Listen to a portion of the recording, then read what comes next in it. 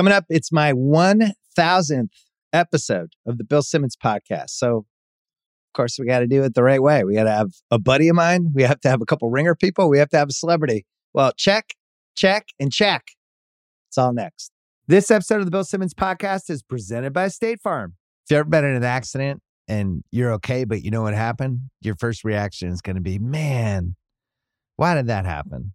If you ever buy a new house or a new car or a new anything, there's this little rush you get when you're like, I did it. I made it happen. But really, the only words you need to remember are, like a good neighbor, State Farm is there. State Farm has options to fit your unique insurance needs, meaning you can talk to your agent to help choose the coverage you need, have coverage options to protect the things you value most, file a claim right on the State Farm mobile app, and even reach a real person when you need to talk to someone. Like a good neighbor, State Farm is there. Learn more at statefarm.com. This episode is brought to you by Michelob Ultra, the official beer partner of the NBA. It's just what you need to sit back and enjoy the game, and they're also getting fans closer to the game than ever. You can win exclusive NBA prizes like courtside seats, signed memorabilia, and more. I love Michelob because of how light it is. It's only 95 calories with 2.6 carbs. You know what the perfect time for Michelob Ultra is? A little doubleheader, little NBA doubleheader. Right, first half of the first game. I don't know, West Coast time, that's usually about 5 o'clock, 5:30, perfect time for a beer. You can do it. Grab a pack to enjoy today. Learn more and enter for your chance to win at michelobultra.com/courtside, LDA 21 and up. We're also brought to you by the Ringer Podcast Network, where we put up a new Rewatchables on Tuesday night. We did Hard to Kill. It is a comedy starring Steven Seagal. It didn't used to be a comedy. It used to be an action movie. Kyle Brandt and I had an absolute blast breaking it down. It was one of the hardest I've ever laughed on a Rewatchables, especially on Zoom. It's really hard to totally 100% crack the other person up on Zoom, but I think we did. That movie is so ridiculous, and Seagal was so ridiculous that we had a blast talking about it. So go check that one out. And coming up on this podcast, Joe House popping on, talking NBA Finals and U.S. Open. He is here for the U.S. Open, which starts tomorrow in Brookline, Massachusetts, in Chestnut Hill, on a street that I used to live on when I was a little kid. I'll have stories about that when I'm on Fairway Rolling this week. And then Bryan Curtis, Nora Princiotti, they came on to talk about the NFL, specifically the Deshaun Watson situation, saga, whatever word you want to use. But it is just getting worse and worse by the week. And we're trying to figure out how the media should cover it, how people should feel about it, how it's going to affect the season, and a whole bunch of other things related to that. Really good discussion there. And then last but not least, Bill Hader, who was on the 500th episode, and now he's on the 1,000th episode. I think every 500 I'll just have him on. But season 3 of Barry just finished, and he's going to tell us about that and what it's like to write a show during the pandemic. Weird culture stuff that he's following. He always has like the most eclectic culture taste of pretty much anyone I know. So that is the lineup for today. I wanted to thank everybody for spreading the word for this podcast, for listening, for saying nice things. It's doing 1,000 of these. I remember the first one, we put up 2 on the same day, I think on October 1st. It was right when my ESPN contract ended. And we were hoping that, had 4 years at Grantland and really 8 years at ESPN doing the BS report.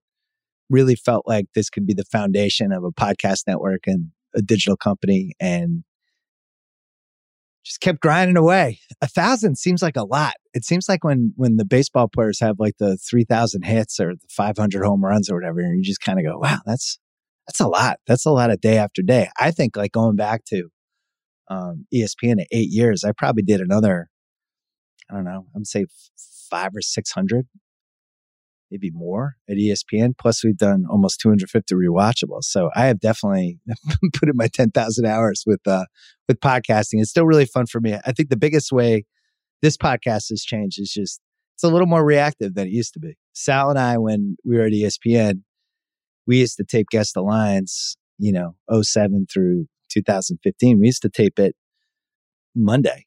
Sometimes we wouldn't be able to tape it. Sal would be doing Jimmy Kimmel Show. We wouldn't be able to tape it till like 3 o'clock. And we would just put it up and we would talk about yesterday's games and the lines. And it was okay because the news cycle is a lot slower. I think now what's changing is there's so many podcasts now, and just in general, the sports talk cycle, which I think is in a lot better shape than it used to be. But when things happen, people want to hear from people they like and podcasts they like and guests they like and things like that. So I think we have kind of sped up the process a little bit. Sal and I tape on Sunday nights, which we didn't always do, but that's just how you have to do it. The games end, Sunday Night Football ends, you want to go. I think that the biggest thing for us is just with the pandemic, we learned how to do stuff remotely a little bit better. So that was a bonus.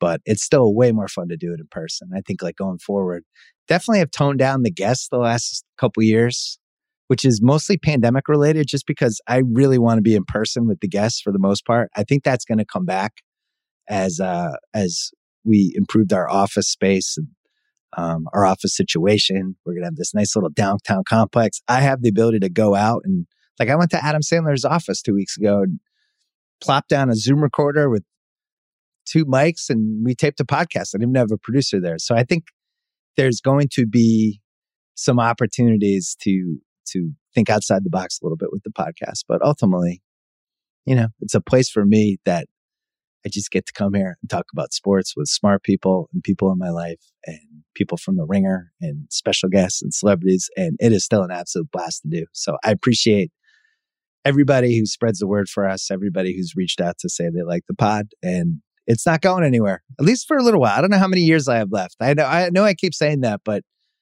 it is going to be one of those things. I'm going to be gone one day where I'm just going to be gone. And you'll be like, wait, where did he go? And I was like, I'm out. I'll see you guys later. Thanks for everything.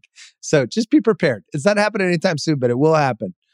It's like on a TV show. Like when I remember ER, when people are just like, wait, Clooney's leaving ER? What happened? Wait, Anthony Edwards is leaving too? That's going to be me down the road. I don't know when, but it'll happen. But for now, like I love doing it. Tate Frazier was the first producer. And it's been fun to watch him to go on even bigger and better things. He's now an on-air person, but he was a huge part of the early days and was coming over to my house and basically became like a third child where he would just walk in and do whatever and eat with us. And then eventually nephew Kyle Crichton, he took over, I think in 2018, and he's been with us ever since. And, it's been fantastic to work with somebody who, I knew since he was 10 years old, 11 years old, 9 years old. I don't remember, but we have a really good thing going. And then a bunch of good people behind the scenes, including lately Dylan Berkey and Steve Cerruti have been popping on as well to help us with some of the video stuff, but the whole Ringer infrastructure we have. I gave a couple interviews this week. We're in a really good place right now at the Ringer, and it's been an absolute blast to get to the point, especially, the pandemic. You never know what's going to happen to content, where are things going, how are we going to be able to do how we do stuff, and are we going to be able to hire people the same way? And I just feel like I'm so proud of everything we've accomplished. It was 6-year anniversary, I think 2 weeks ago, but the amount of talent we have both on camera and people writing and people behind the scenes and everybody at Ringer Films, we have so many good things coming up there. So just in general, it's a really nice time, and it's been really rewarding professionally. And this podcast has been a big piece of it. So thank you for listening. And thanks to these guys, our friends from Pearl Jam.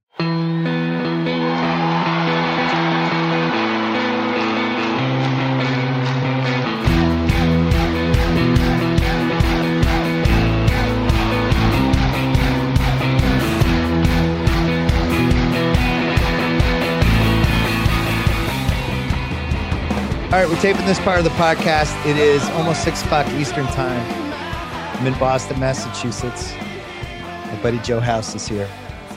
House has a rule. Anytime the U.S. Open is in the same location as a potential deciding NBA Finals game, he's going to try to go to both things in the same day. So that's going to happen. The U.S. Open is in Brookline, Massachusetts. The NBA Finals is tomorrow night.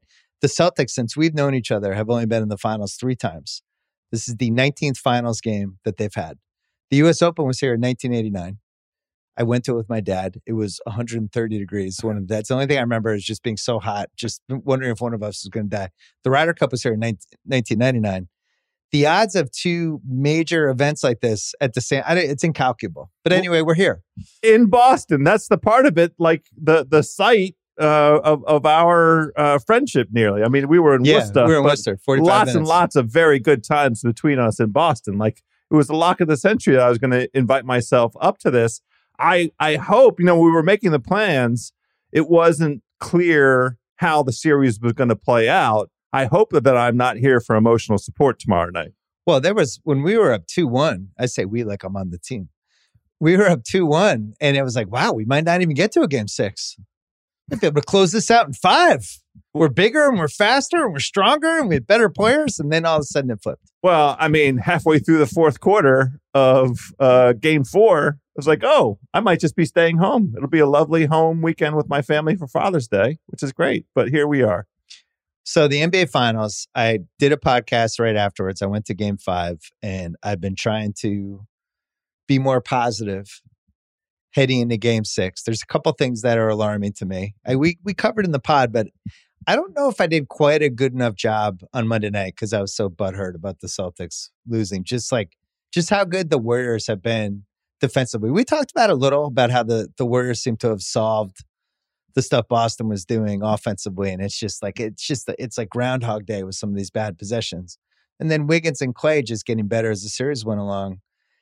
To me, it's just those two things in a nutshell. And if the Celtics are just going to keep turning it over, this is going to be a wrap. The thing that bums me out is it always sucks. And I know this has happened to you in your life, to root for the team that's probably more talented, but isn't as savvy.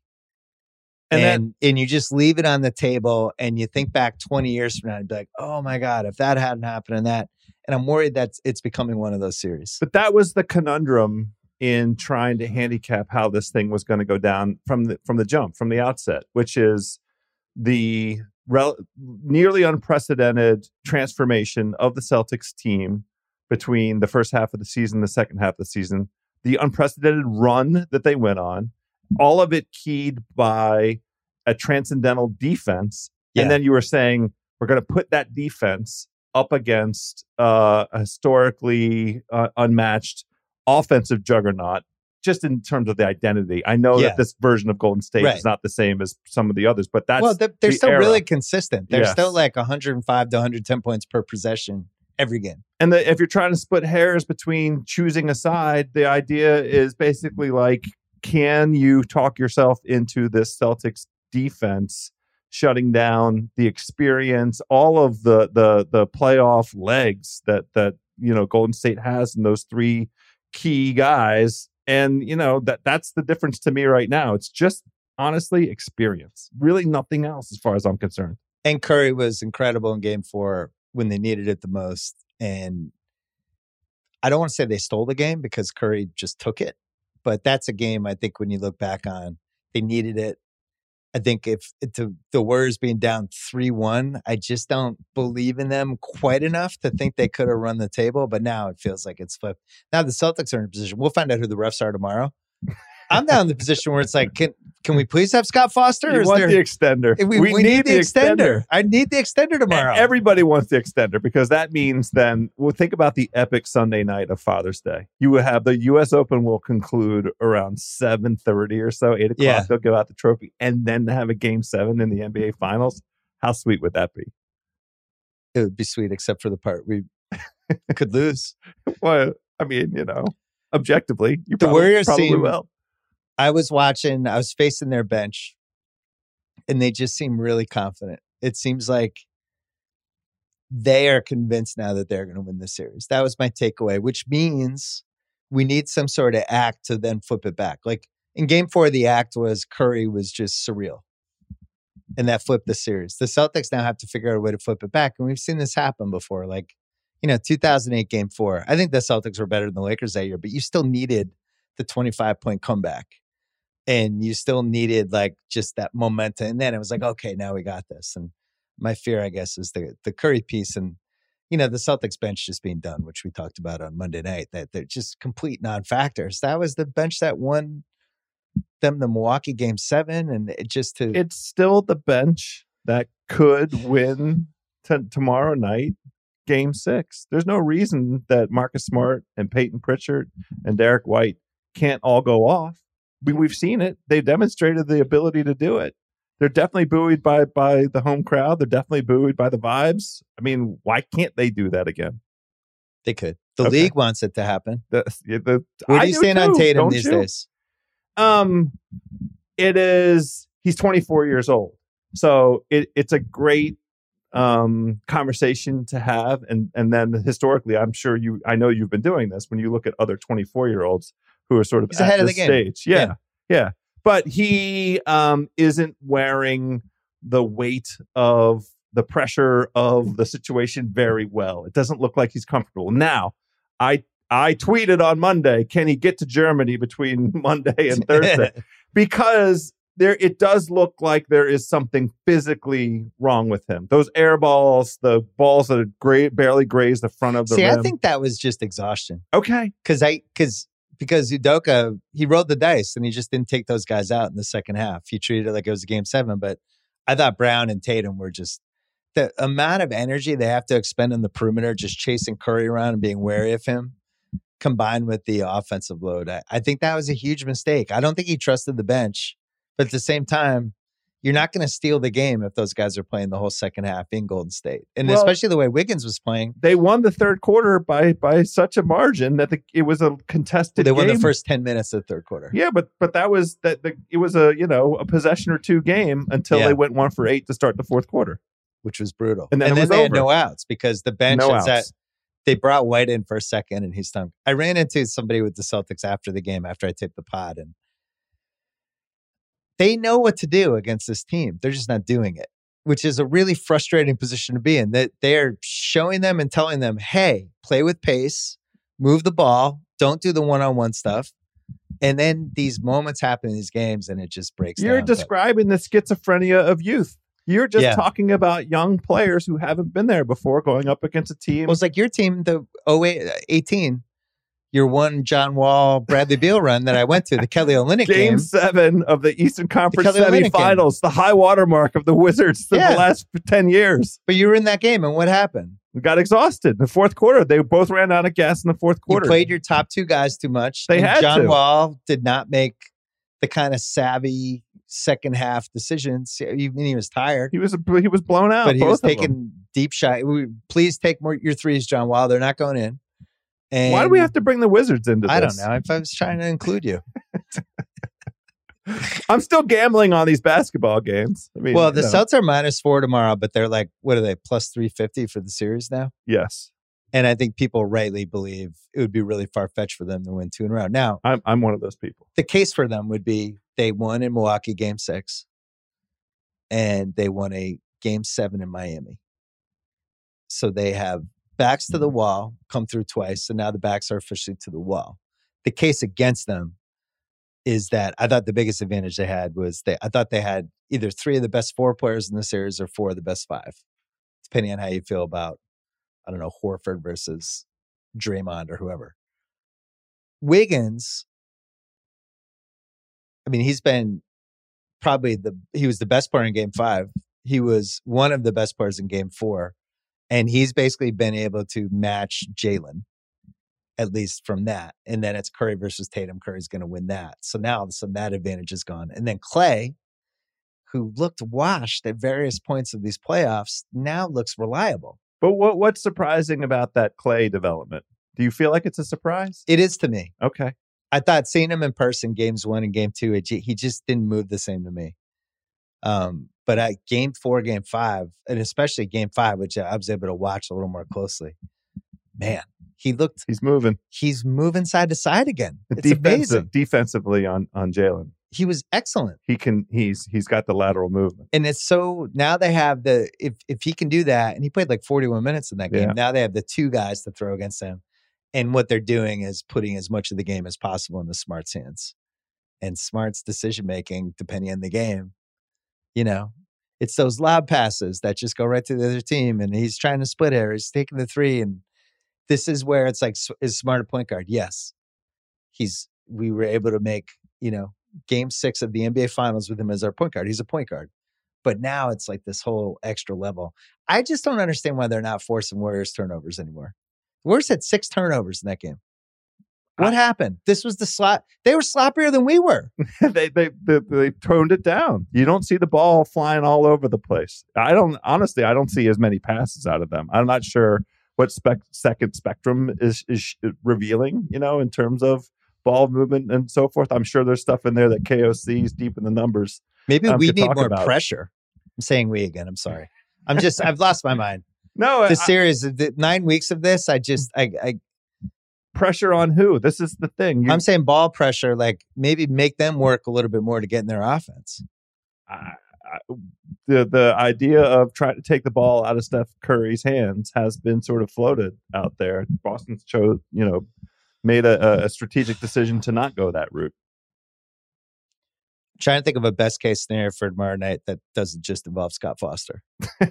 Well, what do you mean? It's exactly the script that we've seen already in this series. It's Smart gets going, Pritchard gets going, Horford knocks down two threes. I think it's the bench guys. It is, of course.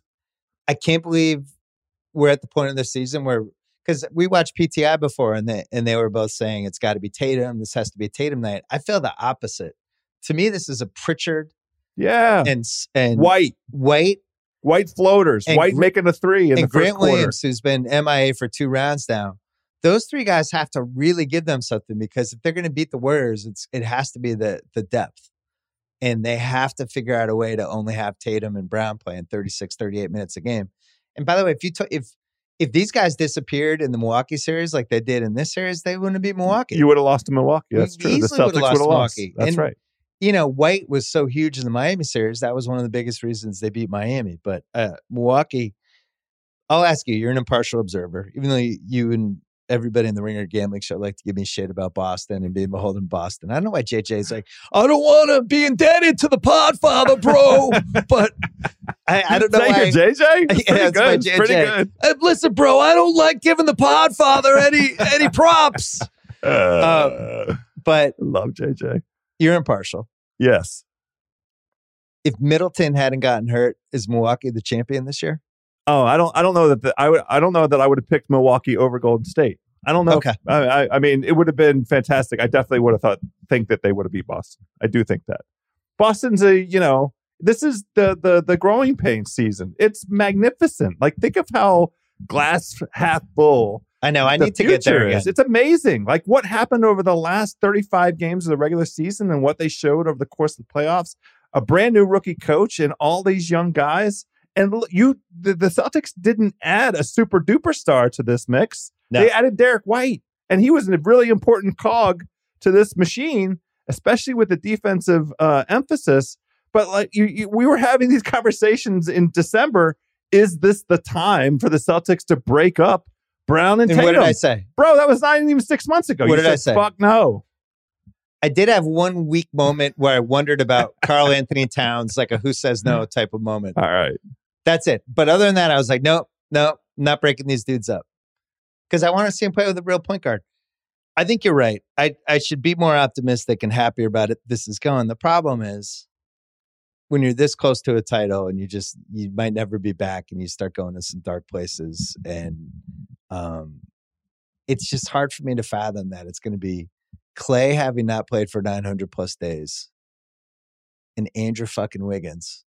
And that's going to be like, why didn't you win the 2022 title? It's like, well, I have 17 different ways to answer this question, but ultimately Andrew Wiggins was awesome. No, ultimately. And Curry in game 4. The way that the Golden State Warriors have built themselves and established an identity and have a winning culture, it's Steph effing Curry. You lost the finals because of Steph Curry, and that's it.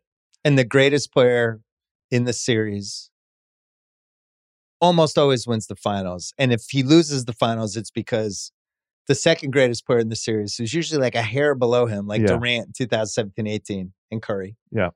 And then LeBron didn't win those years, but these guys were in the series. That's right. In this case, the Curry piece. And, Curry sucked in game 4 for him, even though I still feel like the stuff he creates is just incredible. Game 5. Game 5. Yeah.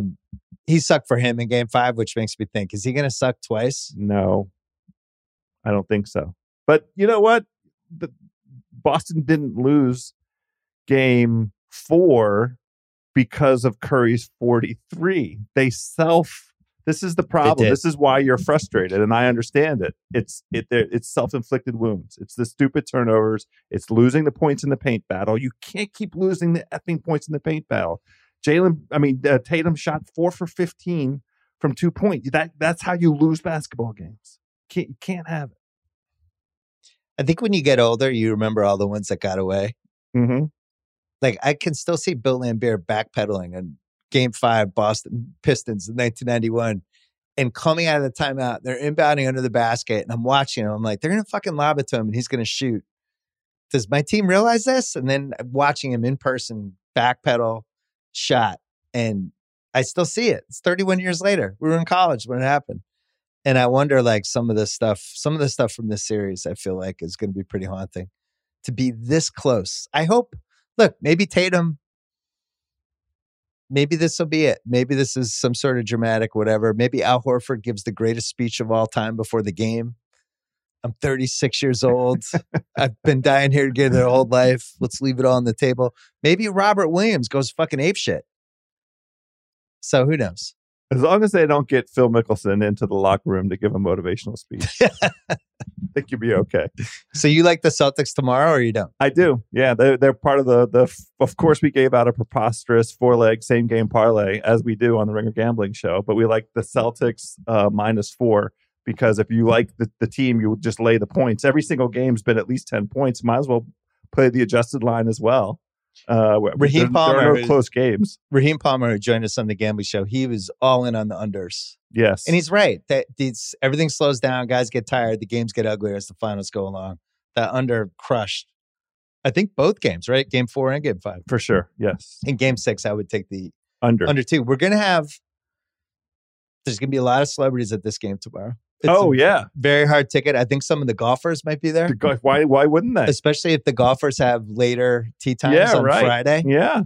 So we'll have enjoy that. The hoops game. Blew off a little steam. It's a Game 6. We're going to have people anyway. And you have your Golden State people will come out from San Fran, right? Well, and you also have the drunk Boston crowd.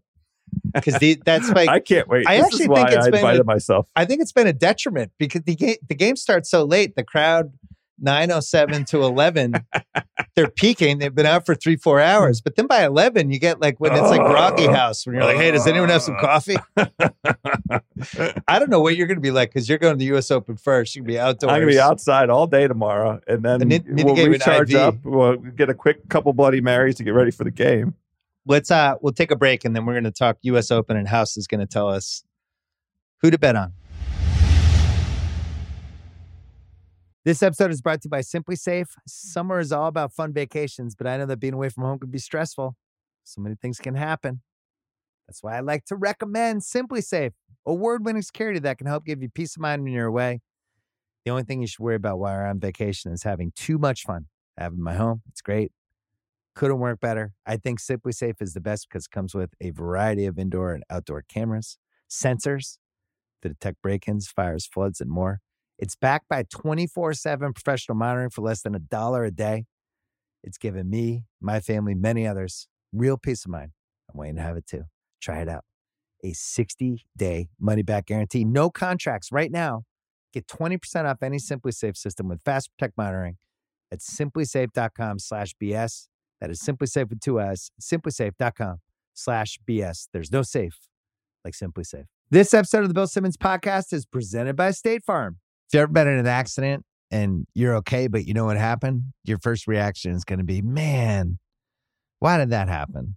If you ever buy a new house or a new car or a new anything, there's this little rush you get when you're like, I did it. I made it happen. But really, the only words you need to remember are, like a good neighbor, State Farm is there. State Farm has options to fit your unique insurance needs, meaning you can talk to your agent to help choose the coverage you need, have coverage options to protect the things you value most, file a claim right on the State Farm mobile app, and even reach a real person when you need to talk to someone. Like a good neighbor, State Farm is there. Learn more at statefarm.com. All right, so the U.S. Open starts in Brookline, Massachusetts. The Country Club. The Country Club. Have you played it? Never played it. I lived across the street. You didn't even sneak on? I did, but you know what? I was looking at Google Earth trying to fix, because I remember the hole that we used to sneak on. Yes. And there's the public course that's part of it. And I think we used see. to sneak on the public course. I thought we snuck on Brookline Country Club, but it's not on Hammond Street. It's not like the green that I was thinking wasn't. Yeah. But anyway. All right. It's amazing that it's there. I think it's going to be absolutely impossible to get in and out of there. I don't even know how they're going to figure that out. But, poor Nathan Hubbard and I tomorrow. I The Fairway Rolling Crew. We'll see. And then we're all going on Friday. Yeah.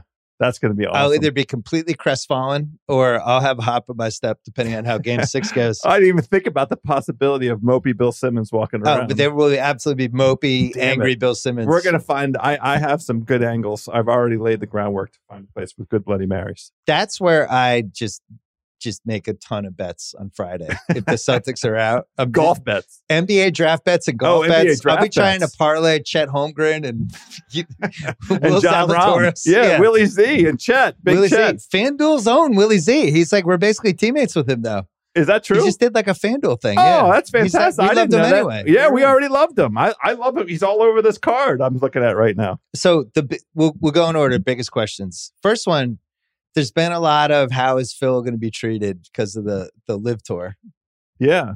And it's interesting. I was in the mode of, I feel like there's going to be a masshole element in a good way, like just kind of riding him, giving him shit. But he was treated apparently really well today in the practice stuff. And there's still a lot of people who really like Phil Mickelson. I feel like he's become Darth Vader in a lot of ways, but there's still some people out there who just don't agree. The thing that I'll ask you, and we know that Boston is a pretty sophisticated, I'm not here to blow Boston, but since I'm here, pretty sophisticated sports fans. Yeah. I think it's still the case that a lot of the American sporting public doesn't quite have their head around what's happening in professional golf. Right. They know about it. Yes. But they don't really fully understand that this has been throwing a chainsaw in a hot tub. Yeah, that's exactly right. So I don't know what do you anticipate in terms of the crowds that will show up at Brookline at the country club? You know, are they just regular fans, sports fans, or like the U.S. Open's here? That's cool. Let's go see it. Or do you think they're deep golf nerds? We know who goes to golf tournaments. It's a mix. I mean, it's a gigantic golf tournament. It's not just a regular golf tournament. But you have that kind of, you have the rich zip up, sweater quarter zip bros. You have the people who, I mean, it's interesting how they do it. Where everybody who belongs to the country club, I think they get 2 or 4 tickets. So you have all those people. Sure. People calling in favors. But you asked me before, like, what the buzz is for the tournament, and I just feel like the Celtics has overwhelmed it in all these different ways. If this was even a week later, the Phil and the LIV Tour, I think would be such a bigger story locally. Right now, it's like Celtics, and that's it. So, well, I honestly think that he's going to get a pretty favorable reaction unless somebody shows up who's really been following all of the twists and turns with the Saudis and has a point of view, wants to do something, make a point about, the 9/11 families or the journalist from the Washington Post that was killed. And, it's or evil Greg Norman just looming behind Shipnuck, our guy Alan Shipnuck, that weird photo of him being escorted out. Shipnuck was getting kicked out. Norman's just looming behind him. It almost looked like a cardboard cutout of Norman. Yeah, I mean, that whole thing is such bad vibes every which way. But to answer the original question, I think the crowd will be mostly favorable, but I do think there's going to be a couple of people who it only takes one or two, and the mics will be up close and everything, and who knows what kind of reaction he'll have, if any. He's been this is the weirdest version of Phil Mickelson any of us have encountered through his entire professional career. He's got the Elon Musk face now. What's that? We were talking about that before the pod. That super tight eye bulge face where you look like you've just been electrocuted up your asshole. What drugs do that? Is that Ritalin? I don't know. If you start Ritalin, if you're 51 years old, is that what happens? If I ever have that look on my if my face ever looks like that, you have to tell me. Like 10 years from now, it's like, oh my God, he's got Elon Musk face. Just assume something horrible would happen. But I don't. Phil's dressing dark. Like you were telling me that there's people are joking about how he looks like Hulk Hogan in the NWO. Because he's showing up at these press conferences in like all black or nearly all black. His hair is greasy and slick black. It's slicked back. He's got facial hair. He's never had facial hair before. It's clearly intentional. Here's my hot take about the LIV Tour. It's been good for content. I think it's really interesting. I think it's horrible. I think it's reprehensible. But I also think it's been a really fascinating wrinkle for professional golf, where watching these guys decide if they're going to take the money or not, watching somebody like Dustin Johnson, who I think we felt like was, if he wasn't the most talented golfer, is in the top 3 or 4. And for him to do that, and to watch Mickelson be like, I'm fine just throwing away at least a piece of my legacy, maybe more than that. And just the individual decision, then to see how Rory kind of stepped up as, kind of the defender of this stuff. Yes. I think all of it's been really interesting as a fan. I wish we weren't having it, but it's not like it hasn't been interesting. No, and there really isn't anything to compare it to in our lifetime. I guess if we looked back to the USFL and its efforts it tried to make some incursion against the NFL. If the USFL is backed by Saudis? Well, that's the element of it that makes this, really hard to tolerate, really hard to stomach. And the sports washing. I don't know if anybody will, if this is something where we'll be able to get any kind of agreement amongst the American sporting public, because lots of folks are like, what's wrong with that? Doesn't the U.S. government do business with the Saudis? Yeah. How about this? The WWE. They've had multiple events over there, and they were dealing with the sports washing stuff for the last few years. And guess what? WWE's business is fine. So I think people are a little more forgiving than maybe it might seem on Twitter. Yeah, I mean, social media. I readily acknowledge, I live inside of a golf bubble, and Nathan and I have been talking off air. We were rolling about this for months in the run up, even since last year. But there's a bigger piece of it that I think is even more fascinating than who's going to play and not play. It's just how vulnerable the PGA Tour seems for an insurrection. And we've talked about this with, like they're in one of the lockouts when we always talked about what would happen if there was a rival NBA. What would that look like? Would they ever do this? I'm watching this golf thing and thinking, like, could this work for other sports? Like, how many? Like, this seems like the kind of thing Kyrie Irving would try to do, where he's like, I'll get 10 other guys and here's our rival league. We'll play at the same time. Only basketball. And I think the reason that those are comparable is because this is something where the individual personalities are so big. That they tried it's very similar, right? Like golf has 25 real stars or maybe less. NBA has probably less, like 15. Yeah. Probably 15 people who could have the sway to at least get, that's a real thing. Like for golf, it was Phil Mickelson, Dustin Johnson. And then there'll be some names to come. I think having those two initially. Yeah. You think Brooks is coming? I do. Yeah. Really?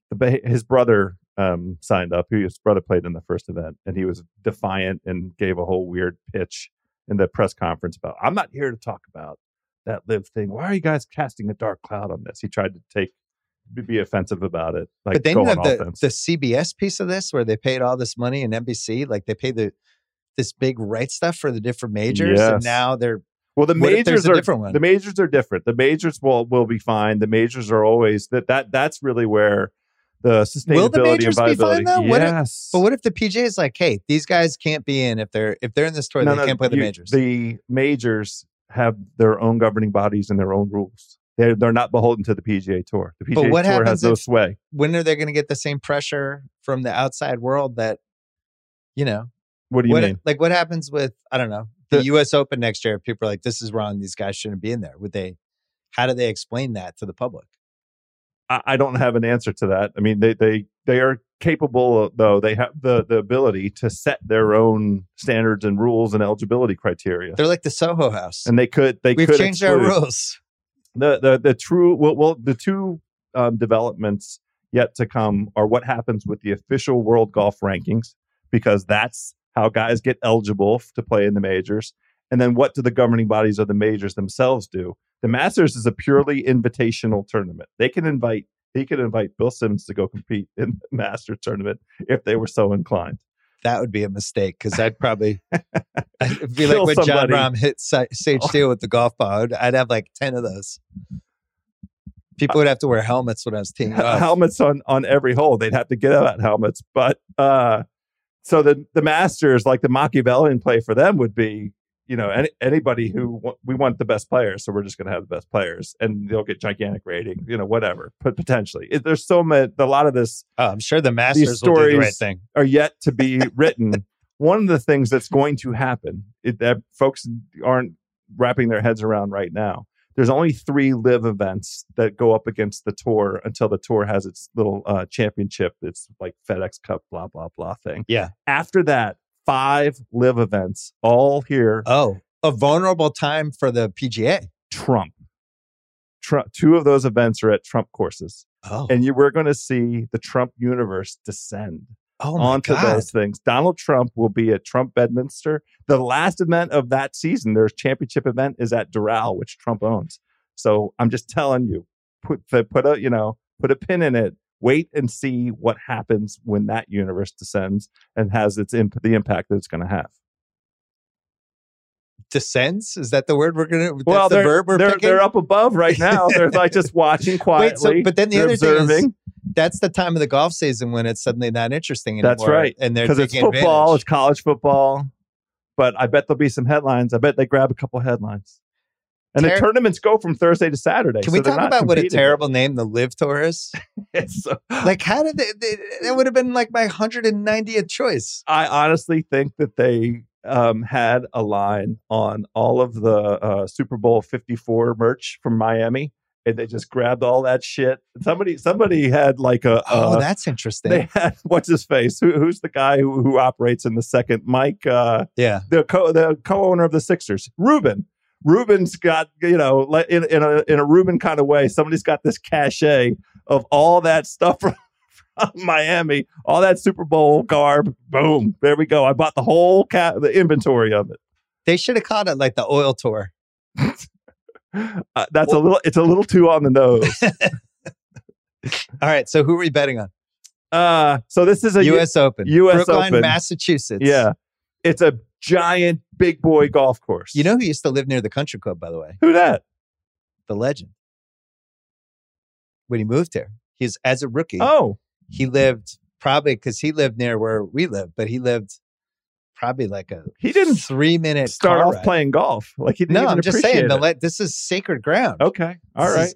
A young Billy Simmons, the legend Larry Bird. There's been a lot of greatness. Curtis Strange. Okay, I mean it's holy all true. Ground. All right. The U.S. Open, the character of it over this like last 7 or 8 years, you have to be able to hit the ball really far. You have to be a strong person. If you look at both the physical body type. And the golf acumen of the guys that have won the U.S. Open over the last 6-7 years. I'm going to give those guys to you. Yeah. Rahm, going backwards. Rahm, Beefy Bryson, 2020 empty.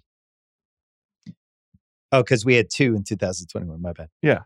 Gary Woodland, Brooks Koepka twice, DJ, Spieth, Martin Kamer. So Spieth, Jay Rose. Spieth won it at Chambers Bay in Seattle. Keimer at Pinehurst. So that I'm really only going back like a half decade, I would say, of like the traditional big brawny golf courses where you're required to get the ball as far down as you can and then have the power, the strength to hit the ball because you're not going to be in the fairway. You're going to be in the rough. Can you hit it out of the rough? That beefy Bryson kind of paradigm. And that's true of Gary Woodland. That's true of DJ. That's true of Jon Rahm. So I think this venue, this setup, the way that it's shaping up, puts a premium on that caliber of player, that kind of player who can hit it a mile. So you have to have Jon Rahm and you have to have Rory McIlroy exposure across the board. Rory's been, has found something. It seems like you're sap.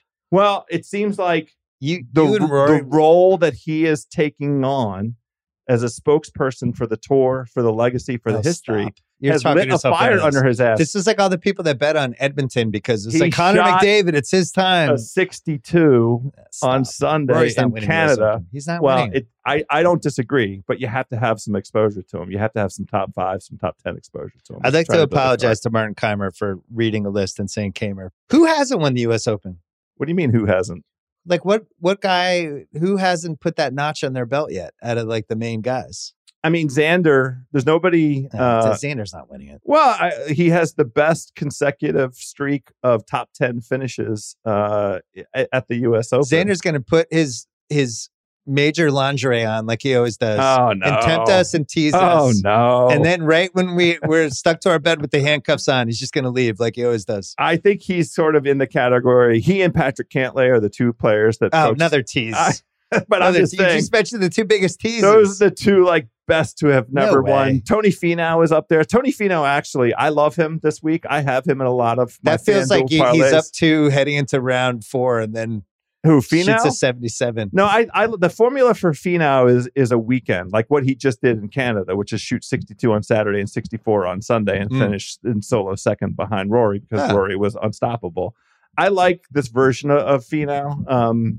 He still hits the ball a mile, but there's other elements of his game that have come in, and he's really feeling confident right now. So I like Tony Finau. He for sure fits what we talked about in terms of big guys who are capable of getting the ball down the pike. So does that rule out the Z spot? No, the Z spot is 10th in average driving distance. Great. 10th on tour. Yes. I mean, he's not a giant guy. He is not. He's an efficient guy. And, from the Happy Gilmore days, he's channeled. I trust the Z spot in majors. As do I, with good reason. And he's played in 7 majors since 2020. Lingers. 5 top 10s. Yeah. That's the reason why you trust him in the majors. That was one of our big Masters bets, right? We had some nice Z action spot on the with Z him spot. tied to a couple. Yeah, for sure.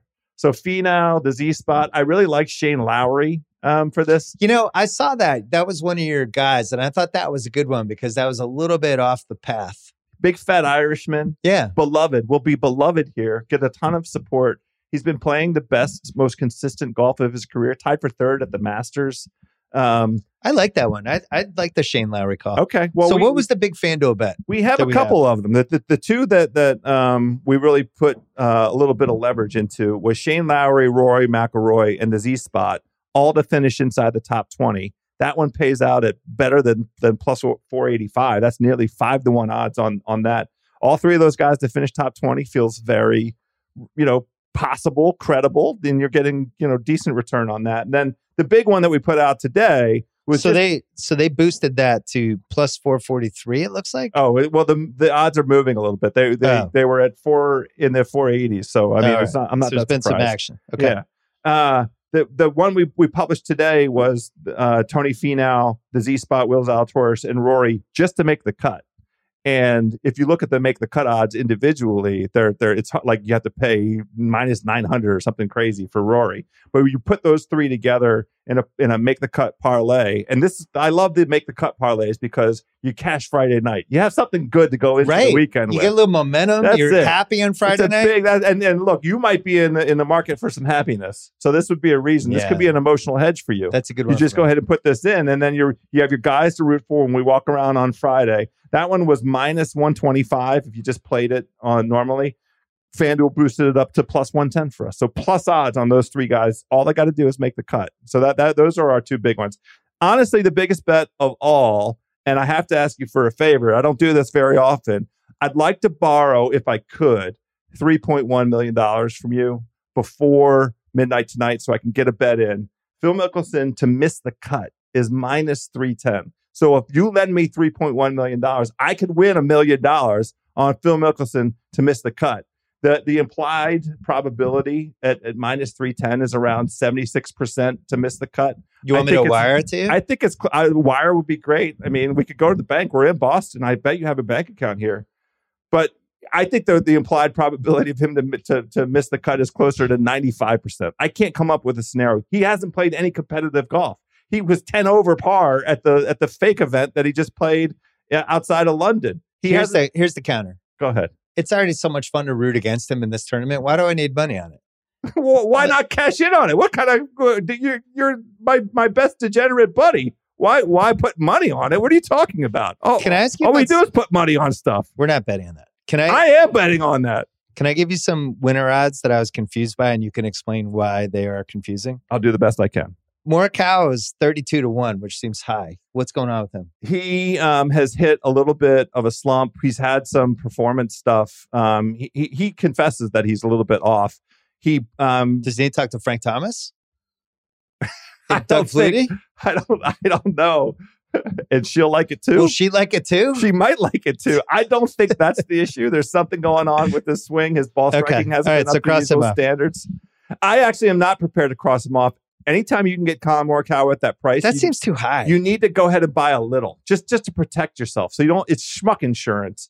Anytime you get Morikawa above 30, you got to go ahead and buy in a little bit, even though he's still like trying to find something. And Koepka's reached the 55-1 to win the U.S. Open stage of his career already. Man, it's insane. Only 4 dudes in the last 5 years have beat Brooks Koepka in the U.S. Open. Only 4 guys over this period because he's posted a higher score second or whatever. Yeah. And yet the problem is we have no idea what's going on with him. Is there a health issue? Is there a life issue? Is he about to jump over to the LIV Tour? He showed up to the press conference feisty. He missed the cut at the Masters. We had him because he was at a reasonable price in the Masters. That one hurt. By 4-putting on the 12th green on Friday. He was well inside the cut line, and all we wanted him to do was show up on Saturday and go do some stuff, do some Brooks Koepka stuff. And he's been terrible, really, since Phoenix. Right, so he hasn't been good. You cannot convince me to cross Dustin Johnson off at 44-1 unless he has an injury I don't know about. No, I already bet him. I bet 44-1 for him is ridiculous, right. Especially what you laid out with the golf course. So he that's right, and he just hasn't done it. He did finish inside the top 10 at the Masters. Yeah, and some of that is like muscle memory for him, for sure. His driver has let him down a little bit. He doesn't have the same consistency that he used to have. He hasn't had any kind of sustained run since winning the Masters in the fall of 2020. But he's still Dustin Johnson. He still has all that stuff. So at that price, you go ahead and speculate a little bit. I think out of everything you just laid out, I think I'm going to do Shane Lowry at 30-1.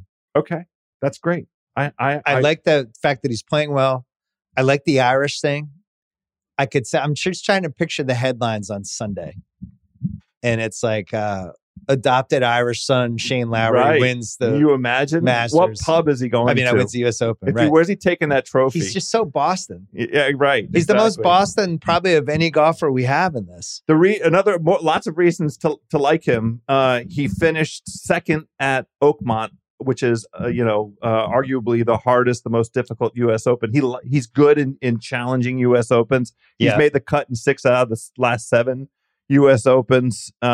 He's got all of his game. He plays well at hard venues. He almost won at PGA National earlier this year down in Florida. A rainstorm came out of nowhere, and he ended up not winning it. But, he went from finishing tied for 3rd at the Masters to almost winning the very next week up at Harbortown. He can play a lot of different golf courses, and the length of it is not going to be a challenge. He plays hard golf courses well.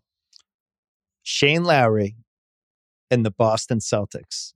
Oh, to win on Sunday. All right, win on Sunday. What about win on Thursday? No, I'm saying the Celtics to win the championship right after Shane Lowry wins the championship. On FanDuel is you bet $100, you could win $12,610. Yes, that's what that means. Shane Lowry Boston Celtics. That's not like inconceivable. That's the series price for the Celtics. You just bet the Celtics series price. The Celtics are they're plus 310. 310. And Lowry's 30-1. There we go. Bang. The all Boston Father's Day weekend. Here in Wicked Pistol. Shane Lowry fucking won the match. Won the U.S. Open. Let's go Celtics. Fucking Celtics. Wow, that would be one. I could see the Shane Lowry thing. So I think DJ at 44-1 is offensive. A lot of people can see the Shane Lowry thing. DJ at 44-1 is offensive. Okay, go ahead. Unless he's hurt, put a couple bucks on it then. Give me one more. I'm looking at my list. Harold Varner, Harold Varner at 65-1. No, that's a no. That's a no. That's a strong no for me. No, we've hit all the guys that I like. Rory's 10-1, which is obscene. I said good things about Xander already. I like Willie Z. Rory, you don't get any value on Rory. We went through how about handsome Tommy at 55-1? Not a terrible bet. He snuck into the top 5 at the PGA Championship, and there is, I thought that PGA Championship played like a U.S. Open style golf course. The winning score was just a few under par. It was a guy with a major, we've saying this on Fairway Rolling all week, a major brain. It was Justin Thomas, who'd already won a major. Tommy's been in these U.S. Opens. I mean, he damn near won the one in Shinnecock. It required Brooks, birdieing. I think it was, I don't remember. I'm not going to recall the exact script, but Koepka had to fight off Fleetwood to keep him from winning it. So Fleetwood's got U.S. Open chops. All right, that's it. Tomorrow, one of the great sports days of your life. Sure. Jesus Christ. U.S. Open and Game 6 NBA Finals. Pretty good. It could either be a great or a bad day for me. Could be a good 24-hour stretch. And now we're gonna go to a break, and I'm gonna go feed House. I'm hungry. And throw some drinks in him, and we'll be back on the 1000th episode of the Bill Simmons Podcast right after this. This episode is brought to you by Michelob Ultra, the official beer partner of the NBA. It's just what you need to sit back and enjoy the game, and they're also getting fans closer to the game than ever. You can win exclusive NBA prizes like courtside seats, signed memorabilia, and more. I love Michelob because of how light it is. It's only 95 calories with 2.6 carbs. You know what the perfect time for Michelob Ultra is? A little doubleheader, little NBA doubleheader. Right? First half of the first game. I don't know. West Coast time, that's usually about 5 o'clock, 5:30. Perfect time for a beer. You can do it. Grab a pack to enjoy today. Learn more and enter for your chance to win at MichelobUltra.com/courtside. LDA 21 and up. This episode is supported by State Farm. If you've ever been in an accident and you're okay, but you know what happened, your first reaction is going to be, man, why did that happen? If you ever buy a new house or a new car or a new anything, there's this little rush you get when you're like, I did it. I made it happen. But really, the only words you need to remember are, like a good neighbor, State Farm is there. State Farm has options to fit your unique insurance needs, meaning you can talk to your agent to help choose the coverage you need, have coverage options to protect the things you value most, file a claim right on the State Farm mobile app, and even reach a real person when you need to talk to someone. Like a good neighbor, State Farm is there. Learn more at statefarm.com. Okay, Bryan Curtis is here from The Ringer. Nora Princiotti is here from The Ringer. Just came off covering you're at the Jets camp. I can't imagine a better way to spend a day in late June than Jets camp. Nora. Yeah, it was. It was a good time. Good times out there in Florham Park, New Jersey. And it just feel like there's some momentum, some good spirit at the Jets. What's going on? So I went in there feeling that way, and then Robert Saleh got up there at his press conference and promptly said, Zach Wilson shouldn't have to be Tom Brady, was his opening statement of the day, which I guess is true and probably helpful, but it was a little bit of a, oh boy, here we go again. But they had a nice time. How you feeling about Curtis's Cowboys? A little weird. Just a weird vibe to the Cowboys. They feel like they should still be probably the best team in that division, but it also seems like every other team is going forward and they're, if anything, worse. You agree with that, Brian? Yeah, I'm not sure weird vibe with the Cowboys will even get the aggregators going. Cowboy Nation kind of assumes weird vibe every year. We go. I just walked by when I was walking back to my apartment from the subway. I walked past like a Sports Center or whatever segment about, will the Cowboys get Dak on the move more in 2022 or whatever year it is? And, so doesn't take a lot. Well, as Brian knows, every ESPN segment I would do if I ran First Take is, what is the difference between Dak and Kirk Cousins? Just tell me what it is. Same stats, same record, same everything, same clutch. Like what is the difference? Except one has the Cowboys. I'm pretty sure they run that segment every day. God, same clutch. Same person.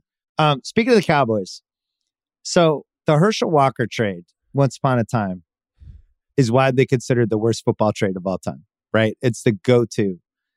It's a little weird because I actually think the Ricky Williams trade was worse. If you actually really look at a team trading its entire draft and then a first and third in the next draft to take a running back, basically, which we would just never do that now. We don't value running backs the same way. It was crazy when it happened. Mike Ditka was making personnel decisions for the Saints. Everything about it was nuts. The Vikings-Cowboys trade is a little more defensible because Herschel was so good at the time, and he was just one of the greatest college football players ever. There was some, if you go back and read about the trade, there were some caveats with it, like they had these 4 players, but there was language in there. If we cut the players, we get these extra picks, and the Vikings kind of got snookered in that. So anyway, it became the worst trade ever. I've been watching this Deshaun Watson thing like everybody else for the last few months, and then the Browns, they trade all of these picks for him. They guarantee his deal. And then Jenny Vrentas writes this excellent piece for New York Times. Even more stuff comes out. I didn't feel good about the trade to begin with for Cleveland. I was amazed that people were fighting for each other to trade for him. Bryan, this has to be the worst NFL trade anyone's ever made, right? I just can't imagine a bigger mistake ever made by a franchise.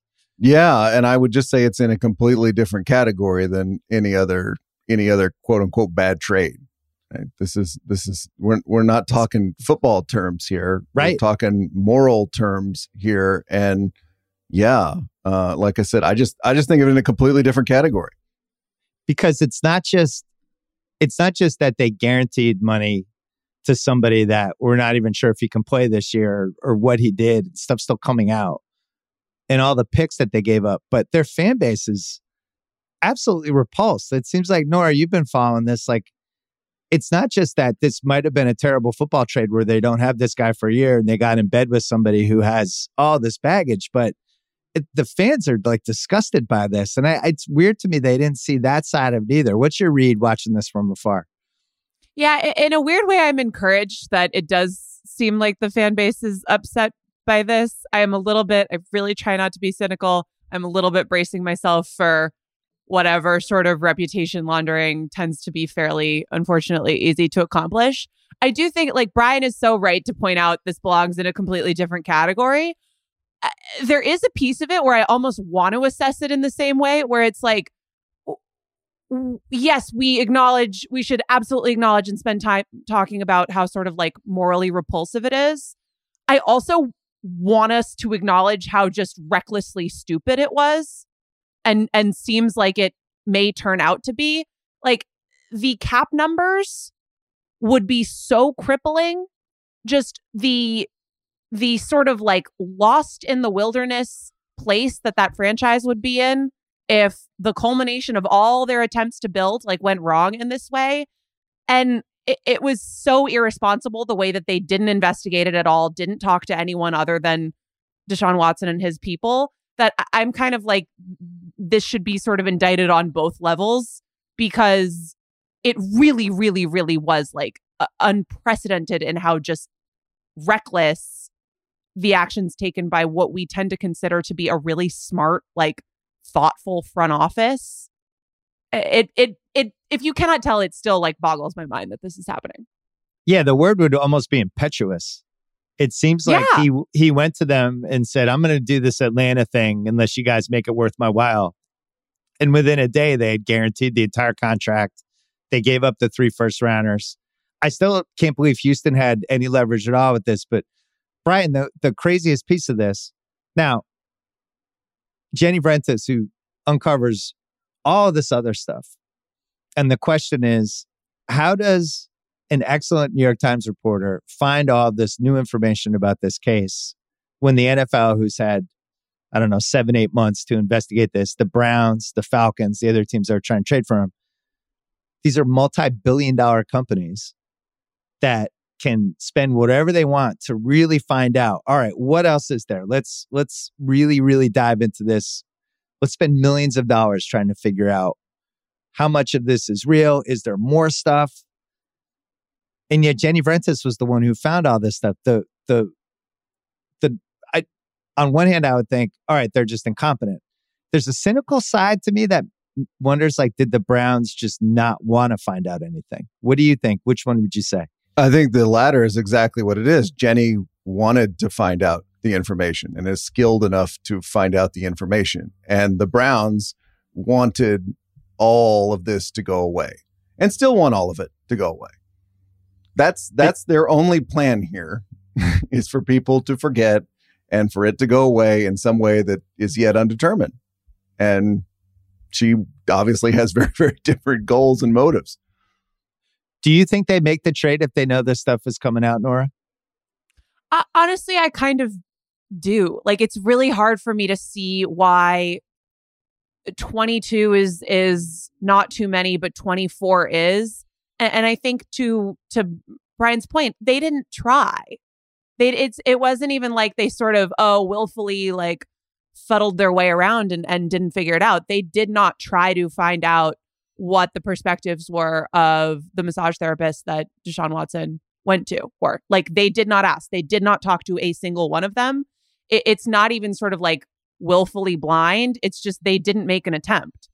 And if that's not actively not wanting to find out, like, one of the pieces of information that Jenny reported was that he got an NDA slipped into his locker when he was with the Texans by a security guy who worked for Houston, who'd been in the Secret Service before he had that job. Like, these teams have the resources to figure this stuff out.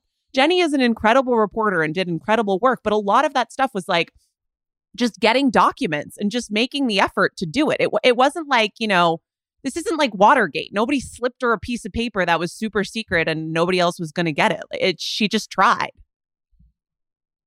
So from a media standpoint, Brian, this has been such a hard story to talk about. Like, in the universe we have, right? The content universe. And we look at stuff like, all right, this story, and you're going to have takes one way or the other, or you're going to bring some sort of analysis or expert opinion to it, or try to make light of something. And then you have this story that nobody seems to have a real handle on all the facts.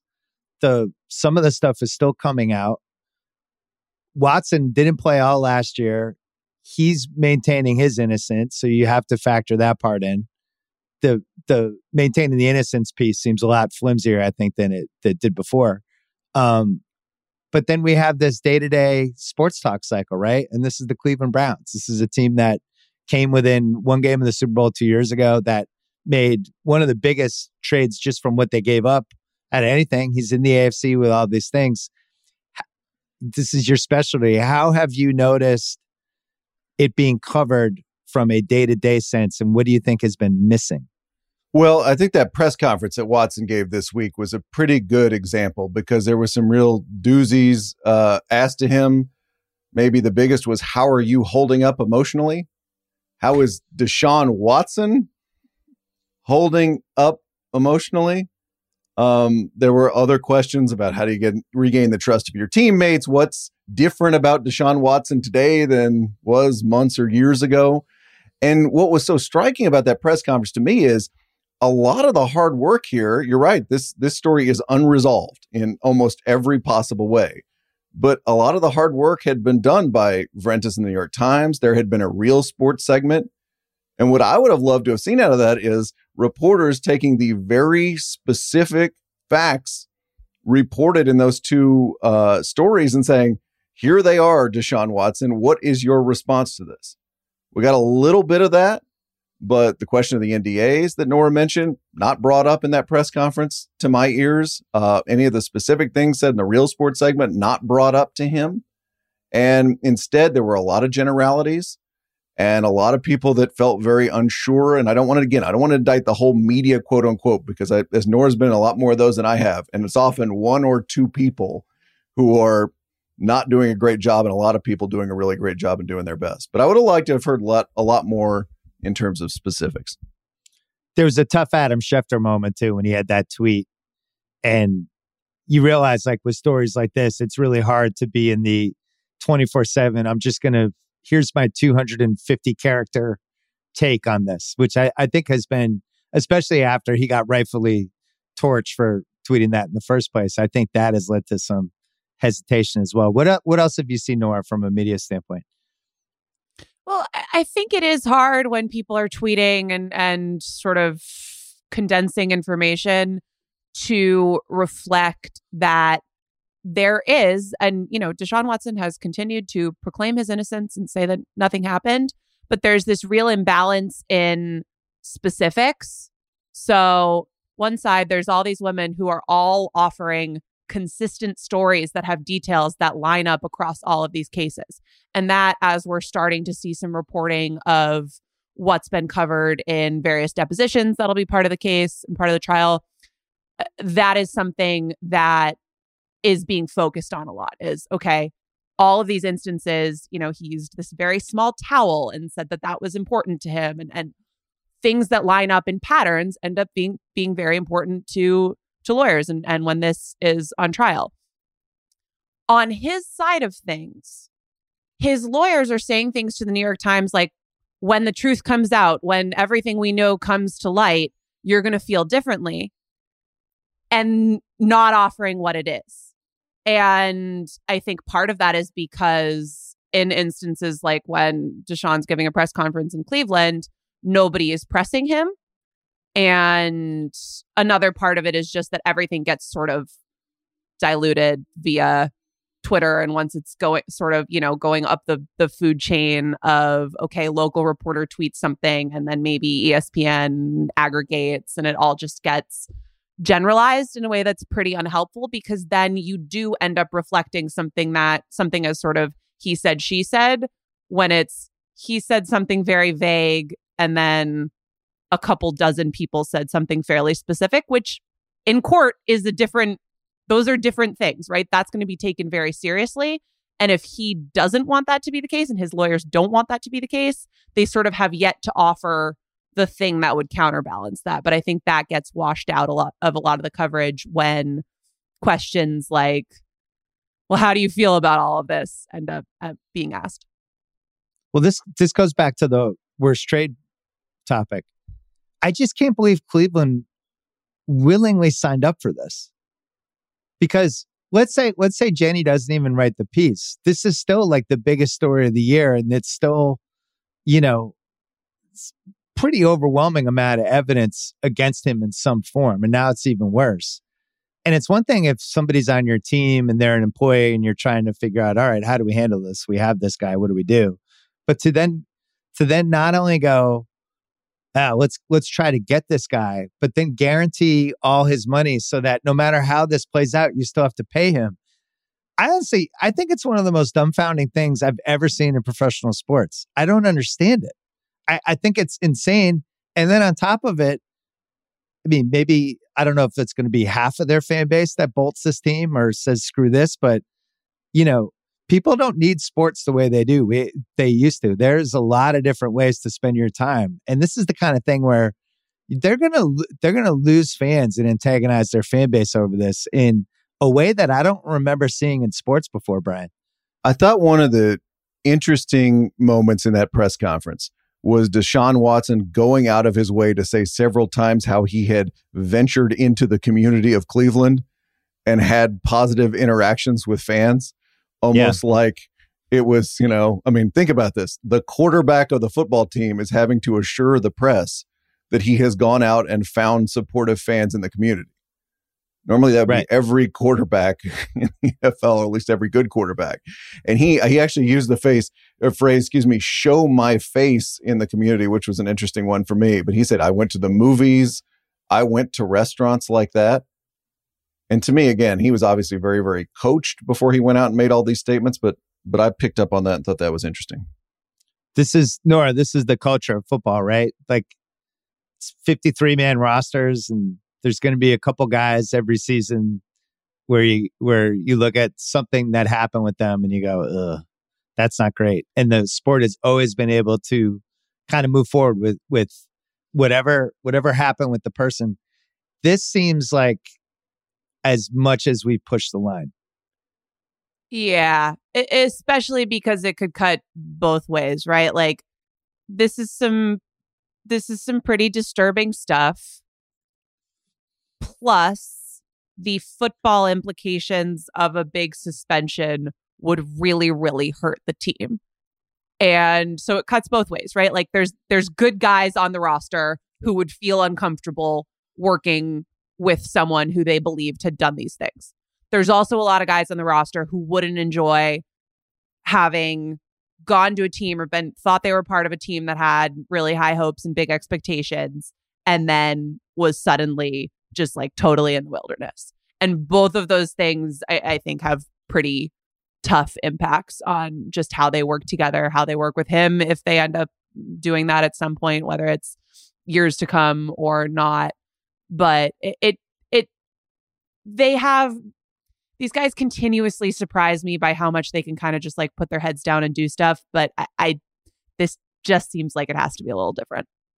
Well, and then you have the history of Goodell and the NFL and how they've handled a lot of the stuff, veering into the domestic range. Ray Rice, most famously, how much that was botched and what a disaster that was. And I still don't feel like they've gotten enough shit for that whole year and how bad that was. Now, it was 8 years ago.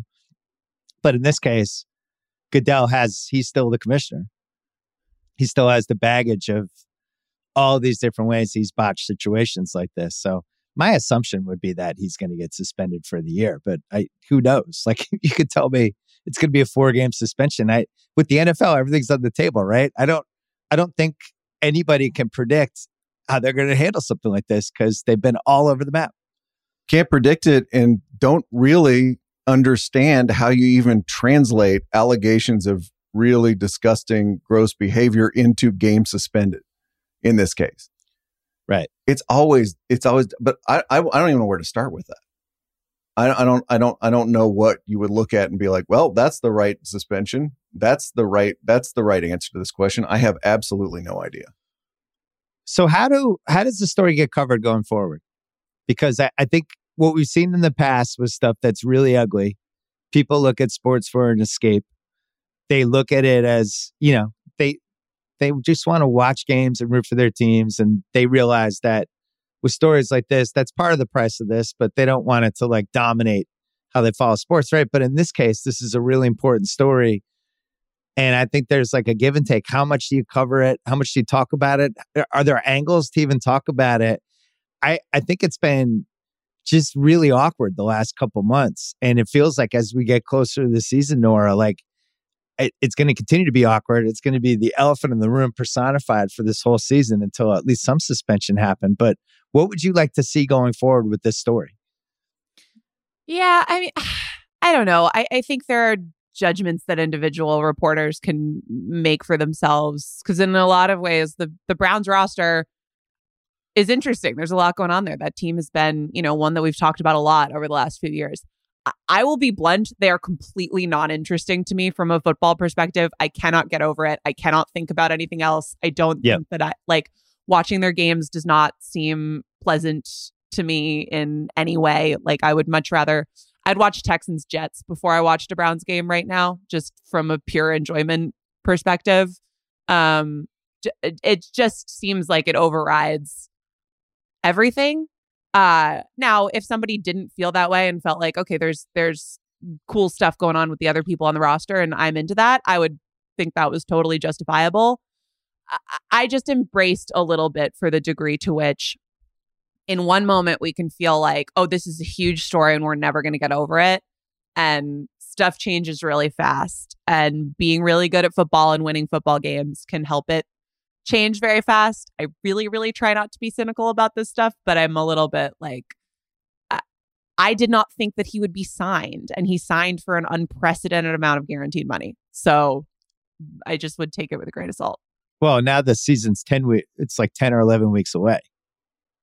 And basketball's about to end. We're going to have the draft and free agency. And then we hit that dead spot where it's just like, all right, football, what do we got? What are the angles? And this thing is just going to hang over everything. Right, Bryan, before we put a bow on this, what anything you want to see from the coverage going forward?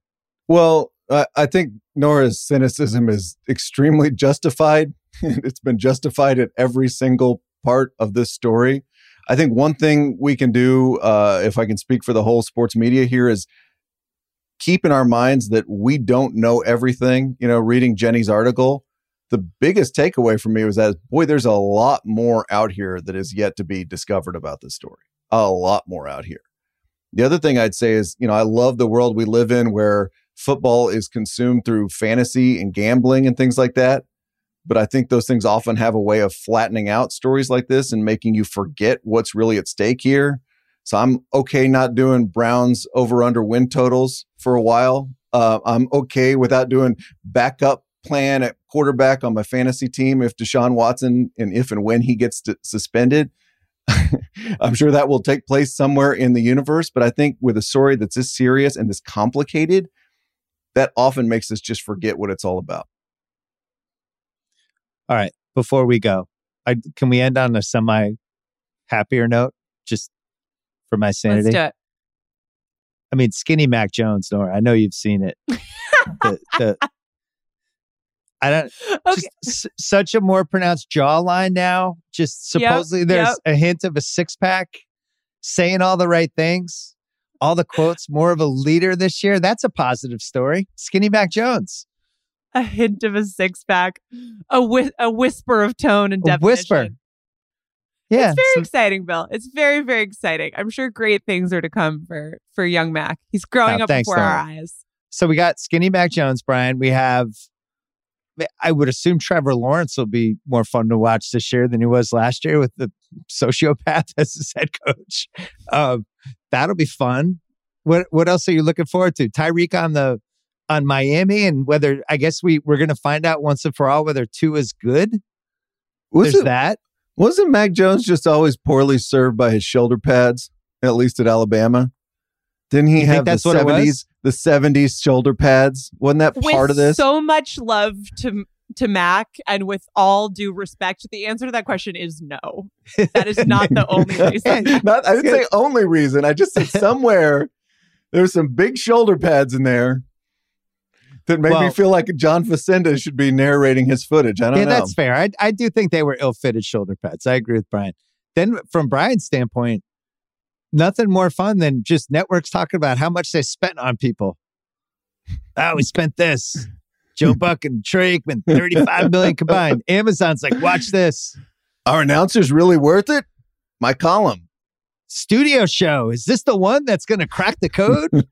Got that whole thing, the Thursday night studio show. Has there been a good NFL studio show since Brent and Phyllis and Irv? We had one? Fox NFL Sunday, early years. Going there with me. So like mid-90s Fox? No, I'm not tuning into a lot of it. No. NBC's like, we give up. Drew Brees has sucked the life out of us. Jason We've replaced Garrett. him with Jason Garrett.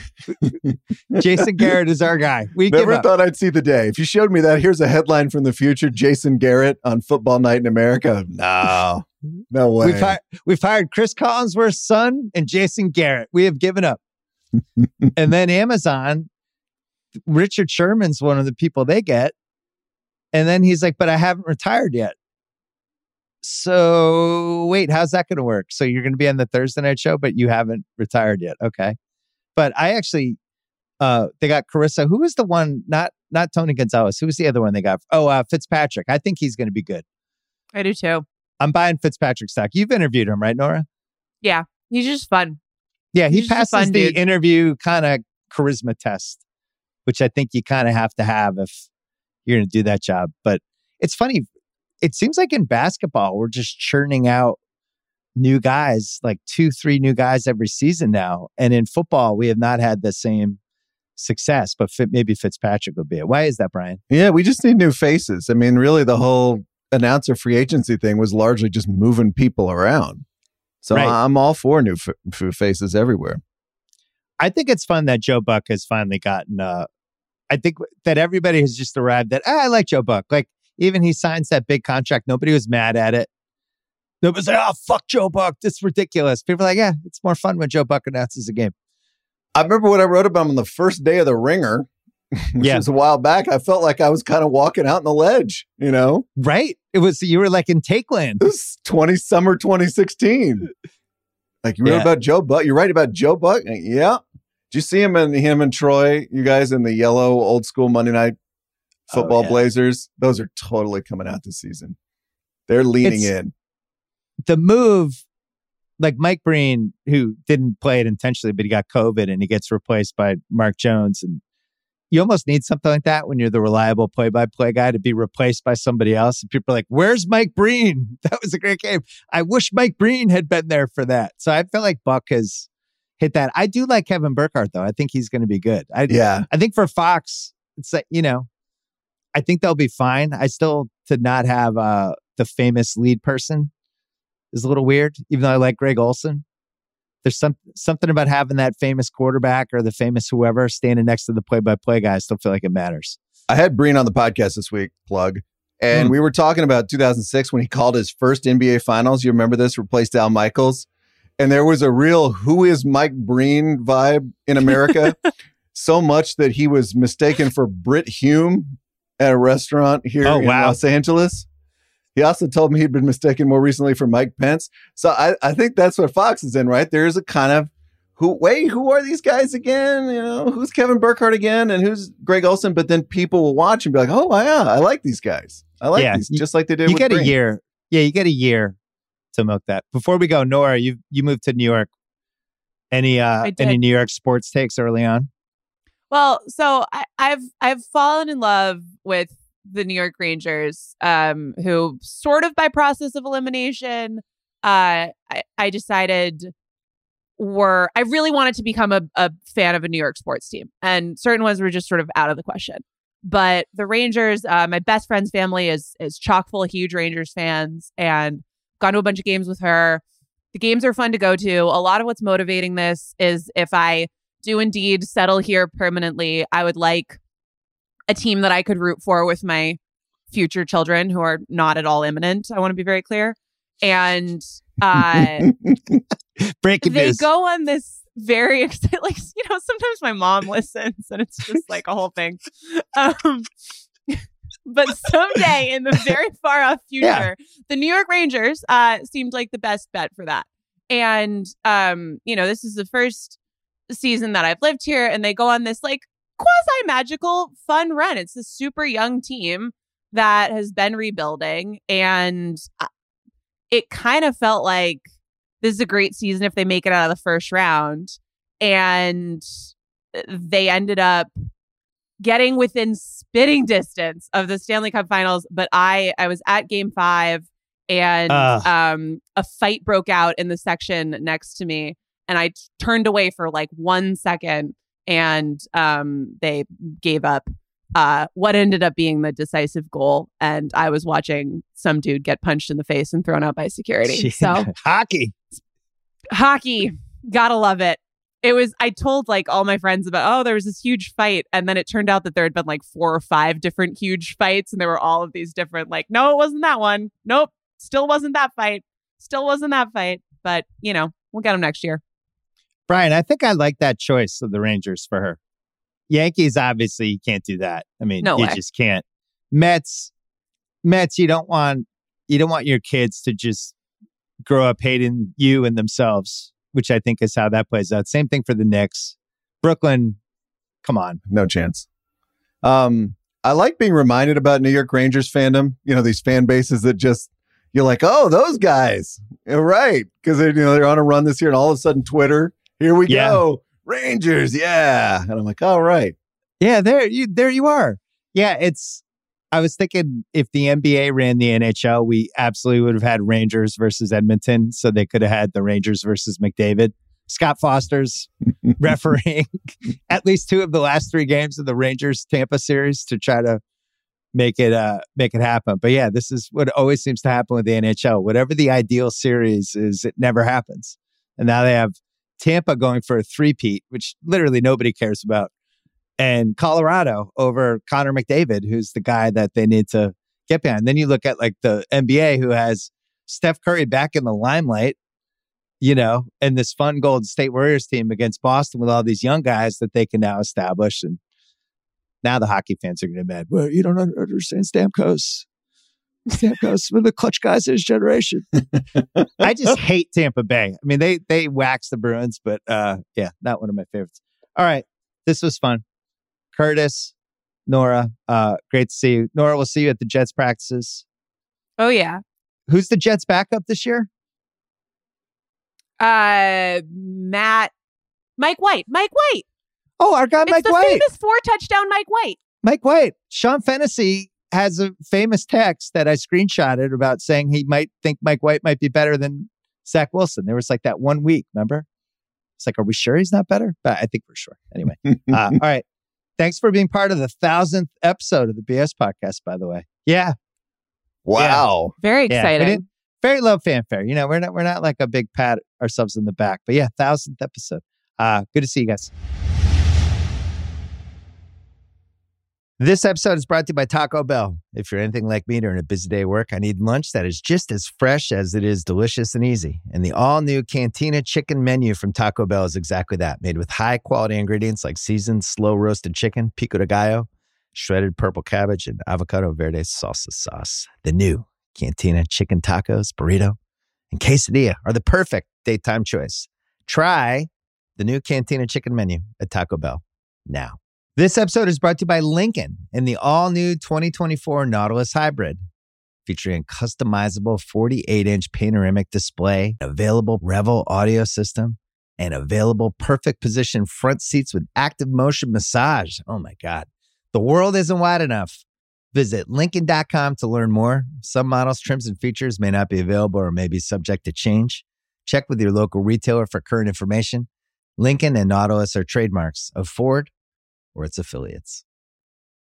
Okay, Bill Hader is here. He was on the 500th episode. This is the 1,000th episode. He's also not just the star of Barry and the creator, directs it and all that stuff, but more importantly was on the Prestige TV podcast, breaking down each episode, director's commentary. This is your dream. It's so funny. You loved No Country for Old Men. You did the rewatchables with us on that. We talked about the tone, and even when you're doing season 1 of Barry, and you're like, the Coen brothers, a big influence in that movie. And this season 3, I know this probably wasn't your number one thing that you wanted out of it, but it's how it played out. This felt like it was in that vein. It felt like a Coen brothers type of season, right? Yeah. I'm sure the Coen brothers, I mean, it's like anybody that has a massive influence on you when you're young, that it just is in there. It's like, even, it's like when I was at SNL and people go, "Oh, you're like Phil Hartman or whatever." It's like, "Oh, I just grew up watching Phil Hartman." Yeah, but also, right.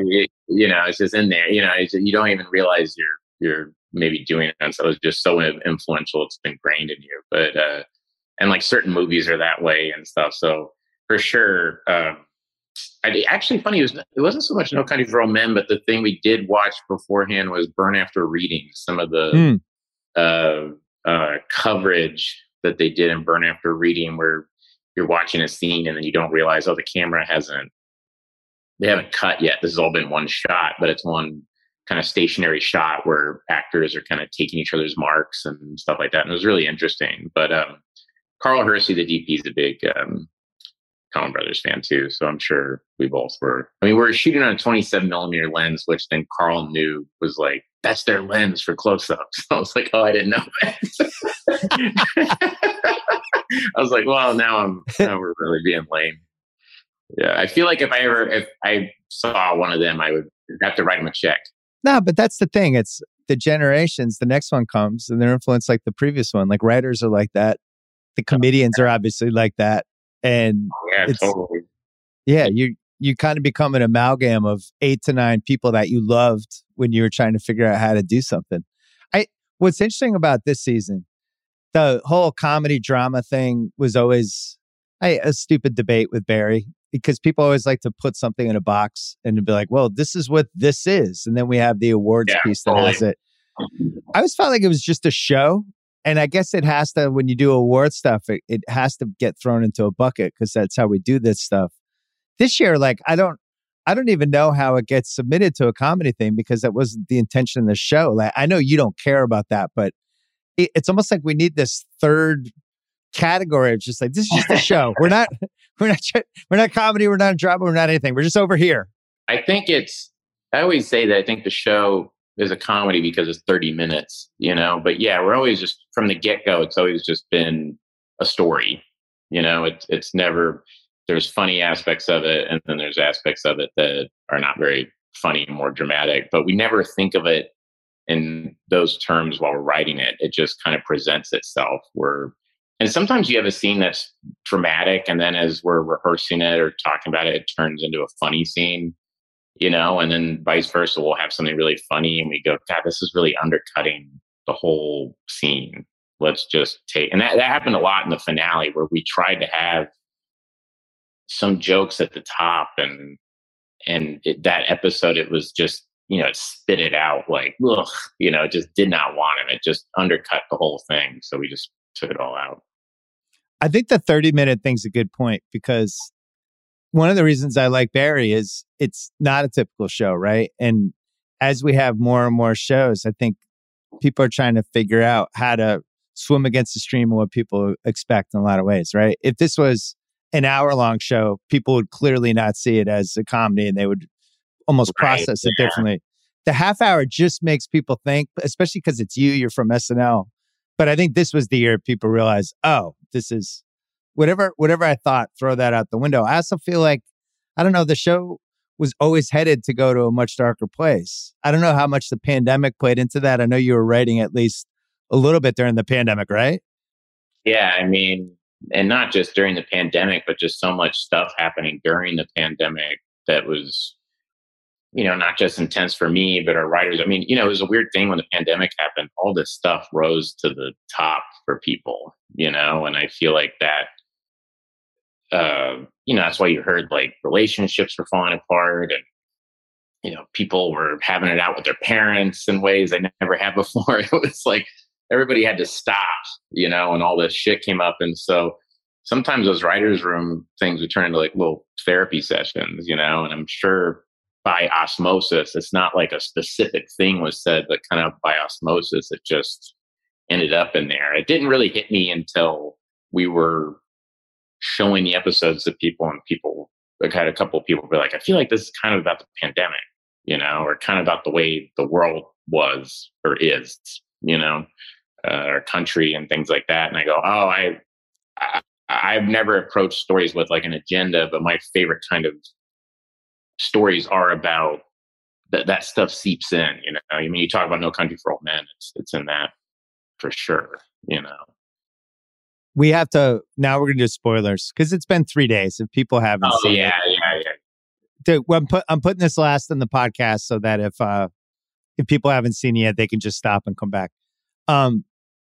Did you always know this ended with him getting arrested? I know you talked about it with Sean, but let's talk about it here just for my audience. Yeah. That was the first day of writing. We said, first episode is him throwing Cousineau in a trunk, and Cousineau, confronting him like, I know you killed Janice, and I'm going to take you to jail.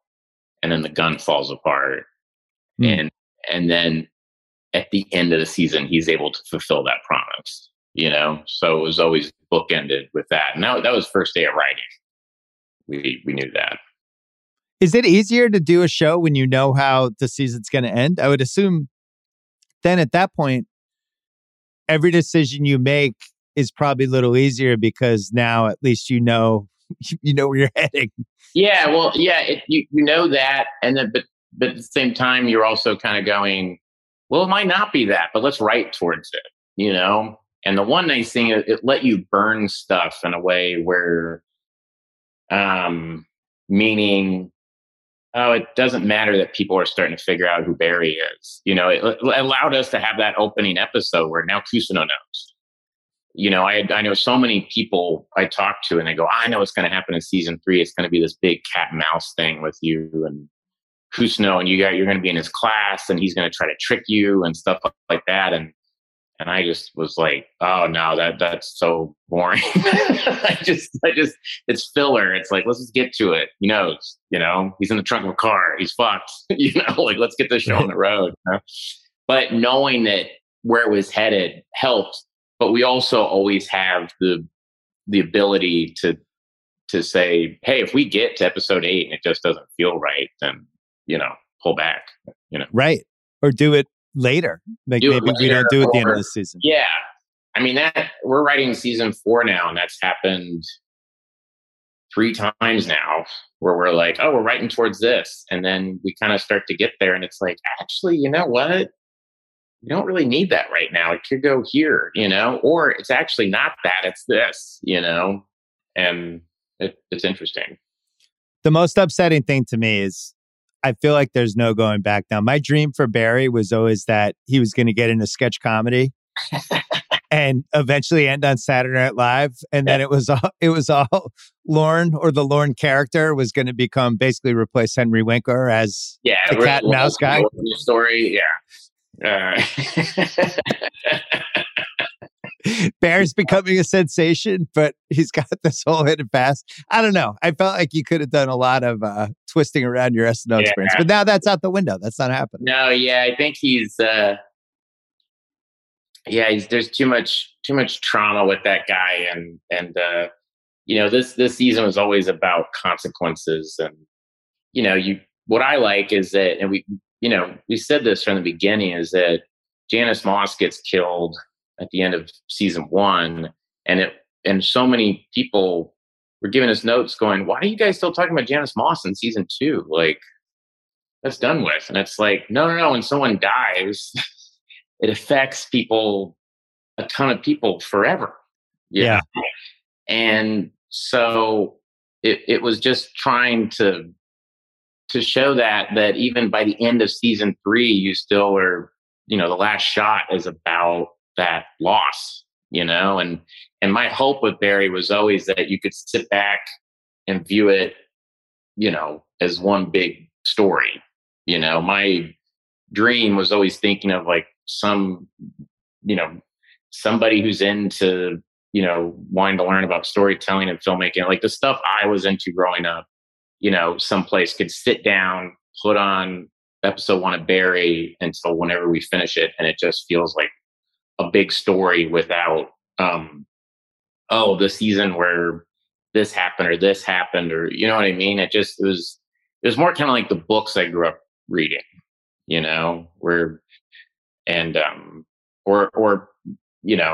those kind of classic, kind of like, Dickens, or I remember my third daughter was born. I read Anna Karenina, and that was right when we were kind of starting the pilot. And I was like, this is really good, but it all feels like one big story, and it's pretty great. And I was reading it because,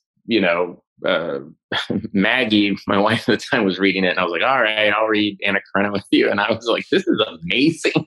I was like, this is phenomenal, and I loved it.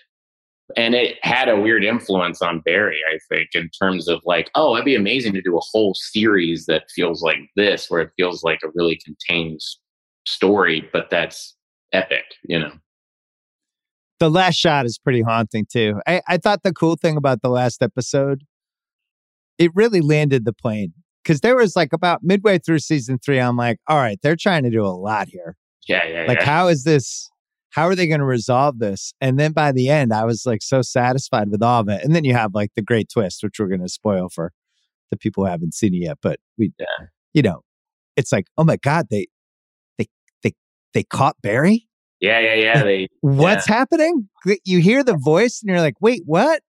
And then all of a sudden you see the SWAT guys coming out. It was so good. It was such a, oh my God moment. And I'm sure you're making the show, the impact of that, as you're just in the process of it, you probably lose what the impact's going to be like on the average viewer. But holy shit. I mean, that was so well done. Oh, so much of that too, you learn about like point of view. And I think what helped in that sequence and thinking about it was, let's make it very subjective to Barry's point of view, So that's why it's these really tight close-ups. And then him looking, you're following his gaze. You're getting the information as he's getting the information. You know what it was like? It was like Halloween when they would have the camera with Michael Myers, and you could kind of see him scouting out the babysitters. Yeah, you're gonna put a big mask over the. Yeah, but it was interesting not to go, try to go objective with it. You had to kind of stay with him, and and then just little accidents happen, like that shot of the SWAT guys coming out of darkness. Initially, that backyard was lit, and they brought those SWAT guys out, and they went, "Oh my gosh, their uniforms are so dark." And I heard someone go, "Oh, the uniforms are so dark, they're going to blend in." And I went, "That's not bad. That's good. Like, cut the lights. Everybody cut the lights." And Carl Hersey and we cut all the lights and then had them come out, and we all went, "Oh, that looks great." So it's one of those things where you're constantly, on the hunt for what'll enhance this moment, What, so the show goes up. What's it like for like people in your life? Like, are people just texting you like, "Oh my God," or like, what's it like to create a show like this and then you throw it out in the world and then people finally see it? What's your life like for that next 12 hours? Yeah, I mean, you get texts from people. I'm not on social media or anything like that, so it's like it kind of trickles in from friends. Like, oh, people like it, and that's always. But what about friends in your life though? They must be hitting you up, right? Oh yeah, you'll just get like, oh, it was great, or like, holy shit. You're like, tell me more. Can you send me a 500-word text about how great it was? I usually get, just holy shit, or like, what the fuck? I think that's what I texted you. I was like, that was great. Yeah, it was just all exclamation points, or like, someone, I'll wake up and there was just a couple, but it's not like my phone goes crazy. I was sitting there watching a movie while it was airing. I was at home watching a movie, and then it was kind of by myself, and then it was just like, and I was like, oh yeah, it's 7:30, so that means on the East Coast it's 10:30, so I guess it's airing. It just aired, and my dad and my sisters sent really nice texts, and then every once in a while it was like a fuck, what the fuck, oh my God, dude, or like, you wrote yourself into a corner with this one, bro. And I'm just, watched a really good movie called The Devil's at the Doorstep, I think is what it's called. So it was great. But yeah, so I was, that's what I was, but my thing has always been just, we're in season 4. That's awesome. Now let's focus on season 4, try to make sense out of it. Your phone's probably like what my phone is like after the Celtics win a Game 7. Dude, whoa! Oh my God! Fire emoji! Just the text coming in. Who knew? Jesus! Oh my God, they took it here. Well, you don't have to confirm or deny. In fact, don't, because you don't want to spoil season 4 in any way. But I'll just tell you where my head's at. If season 4 is just a prison drama, if it's basically Oz season 4 with Barry, I'm all in. So I don't know if you're still shut the writers, putting Barry in a penitentiary, I'm all in. If you always have that in your back pocket. Good. Yeah, I mean, the way we've always written it is you just have to go like scene by scene, going like what would happen and what's interesting, and yeah. So you have a lot of options. Yeah, we have some options, but it's just interesting to see how people have changed since that finale, because that finale changed a lot of the characters. So it was almost, I can say writing season 4 is at times feels like writing a different show, because it's like, wow, these characters are very different, so that's been exciting. Well, you at least get to be in person with people as you're writing this now, right? Because during the pandemic, you were the Zoom writing's not as much fun. Yeah, we were in person a little bit, but we didn't get a lot of writing done because we were trying to write season 4, and then we had to do all these reshoots for season 3. And I had this writer's room, and I just was like, okay, everybody go home. I'll let you know when I'm ready. And it was like, we never met. And so we didn't really start writing season 4. Well, then we reread season 4. What we had so far, I would say, when the show premiered, so in April, and then I realized, oh, this doesn't work, so we scrapped it. And so I've been just basically the way I tend to, I think writers' rooms work differently. The way it worked on Barry, the way it's kind of slowly happened, is it's usually me talking to people, ad nauseum, talking to one writer and then talking to another writer, and then I'll get those 2 writers on a FaceTime or Zoom, and then we sit and talk, and and then I'll call a third writer and go, well, here's what we were talking about. What do you think of this? And then I kind of like wrap my head around it, and then I write something, and then I just send it to people and go, what is this? How's this feel? And they'll go, that was good. Not into this. I'm confused, and then I go back to the drawing board, and that's kind of my process on season 4 so far. I hope you've had enough time to watch NBA though. Oh yeah. I mean, that's kind of the respite, is Gavin Kleintop, the first AD, and Duffy Boudreaux, my best friend and producer, co-writer of the show.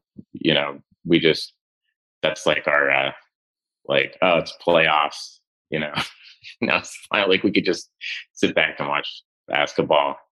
But yeah, man, I'm sorry. I mean, I don't know what's going to happen for you guys. I'm starting to get, after 9 straight weeks of playoff games, which every round has been tense, I'm starting to get the Barry look on my face. Yeah. You know what? I'm still kind of slow with it too. I'm still my head's still like, I can't believe Phoenix. And I was ready for Phoenix Golden State. I was just like, well, this is going to be, I'm interested to see how this goes, because they have the same kind of swagger, and then it was like, that totally surprised me. And then, yeah, man, it's just, I don't know, Golden State's deep, dude. Yeah.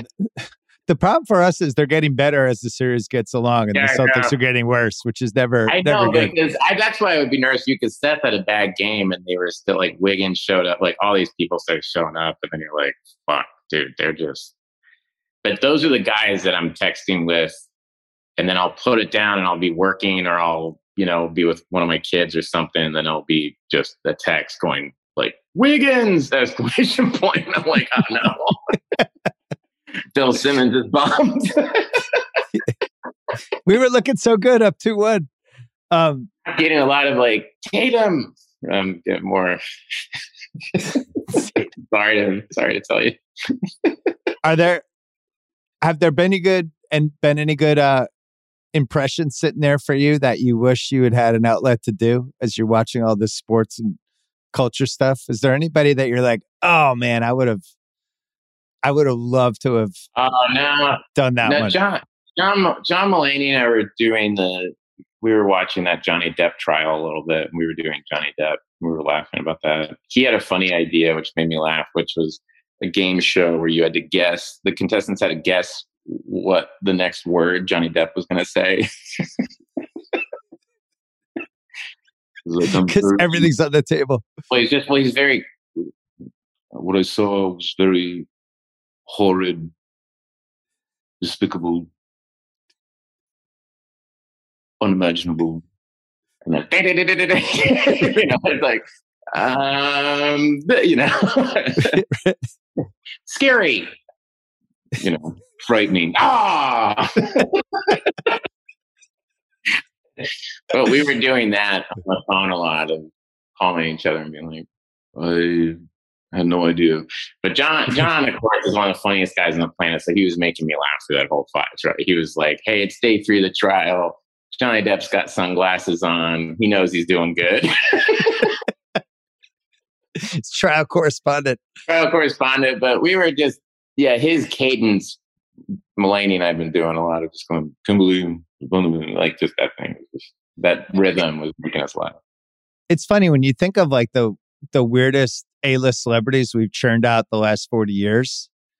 It seemed like Cruise had it locked down there for a little while, and then just other people made runs. And now it's become like it's become the 80s with Bird and Magic and MJ, where you thought Cruise had it locked up. Now Cruise seems pretty normal now. Like he released Top Gun and Cruise has like got it back. Yeah, I gotta tell you, man, he's a genius, because I took my kids, my kids, we saw the Top Gun Maverick movie. They freaking loved it. And now when they're at my house, all we're doing is watching Tom Cruise movies. I've watched every single Mission Impossible with them. I even watched Oblivion with my oldest daughter. They just want to watch Tom Cruise movies. And I'm like, dude, that guy's, and I enjoy all of them. I'm having a blast watching him. Like, he's really good. He's a 40-year library now. If you go back to Risky Business, he's very, very shrewd and really smart. And we sit afterwards and watch the YouTube videos of like the stunts he's actually doing, and that's now led to me going like, oh, you guys like that? Well, here's Jackie Chan, and like selling some Jackie stuff. And then they're like, Dad, do you do that? I'm like, hell no. That's like Barry always says, a helmet or a mask on. I'm not even going to try. People go, oh, that motorcycle chase was awesome. I was like, I was never on a motorcycle. My 88-year-old grandmother, I talked to her and she goes, I watched that episode. And I saw that. I said, there's no way in hell Billy got on that motorcycle. Yeah, they have to. Plus, you're a tough person person to find a stunt match for, Oh, right? Yeah. It's got like be tall, skinny. You got to have like long arms. Now I mean, during season 3, I had the COVID weight on, and I just kind of owned it. So it was like I had like kind of a frog body. It was like big gut, skinny arms and legs. It was, But the guy they got was amazing and a really sweet guy. So I mean, yeah, that whole sequence made me sick to my stomach because they were actually splitting lanes and stuff, and I was like, all those are pretty much one take because we would do it, and I was like, all right, we're good. We don't have to do that again. They're like, oh, we want to do it again. I'm like, no more. What's your favorite piece of content this year so far? What do you mean? Movies, TV, anything? Oh, comedy special. Oh. I'm always interested in what you become obsessed with.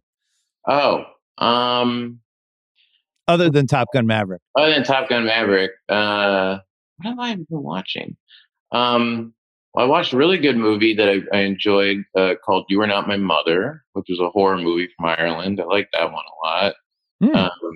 And comedy-wise, I mean, I Think You Should Leave. I thought it was hysterical. I think anything Nathan Fielder does is hysterical. But mostly, dude, I'm like... You're watching a lot of movies with your kids, aren't you? I watch a lot of movies with my kids, but I watch a lot of old stuff. Like, I just watch a lot of old movies, and I watched I read this Sam Fuller book, his autobiography, so I went back and watched a lot of those. Kind of went on a whole, like...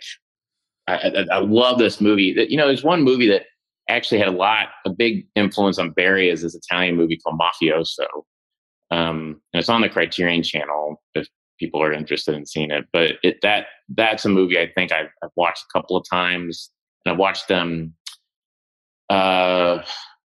Salvador Giuliano. I hope I'm saying that right. I've watched that a couple of times. That's a beautiful movie. And then a movie called The Fireman's Ball, a Milos Forman movie. Those are like ones I kind of have gone back to a couple of times. So yeah, I mean, my head's always in that stuff. That's why I'm like impossible for my friends, because I'm just a movie snob. So they're like, oh, did you see this thing that the culture is talking about? And I was like, is it a 9-hour Russian movie from 1923? And they're like, no. I'm like, oh, well, that's what I was watching. Like, well, aren't you cool? So no, I'm just a nerd. So, I like the Dennis Johnson book Seek. I thought was really good. And then Tobias Wolff. I love reading his books. These are all great choices that we don't normally get on this podcast. So you might have inspired somebody with one of them. Flannery O'Connor short stories. I always go back to those, and we actually kind of quoted one in one of the episodes. I love all that. My answer is a lot less smart and intelligent. I've been watching a lot of the comedies from the 2000s. Oh, because we did Knocked Up recently for rewatchables, but just in general, just that era from 04 to 11 before things tilted a little bit, but also like all these young comedians are coming up. You were one of them, obviously. And the Apatow influence and the Adam McKay Farrell, and just, it's this 8-year run of just amazing movies. And they're really fun to go back and read now and watch now. It's so crazy to me to talk to people who are now in comedy and they're super young in comedy going, oh man, I saw Superbad and it got me into comedy. And right. Like, it's 15 years ago. God, I can't believe it's been that long. And it feels like we just made it. The biggest difference to me is I was smoking then, that's about it, so it's so weird to me to feel like, oh God, that was 15 years ago. And it's really exciting. I'm glad they exist, and I could see it with some of the younger people. I know my son, like watching him just plow through all of them. It's weird watching, my oldest is in middle school now, and seeing kids walking around with like, I was picking her up from school and a kid had the McLovin t-shirt of the McLovin driver's license, and my daughter's like, oh, this is my dad. And he was like, oh, hey, what's going on? Did not recognize, no nothing. And I was like, do I say, hey, I'm in that movie? No, it's kind of lame. I'm not going to say, like, hey, yeah, nice to meet you. Oh, whatever.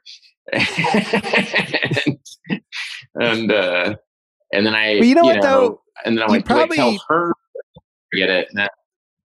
But they probably it would never occur to them that the person that's right in front of them was in this movie they liked, right? Even if you looked like the person.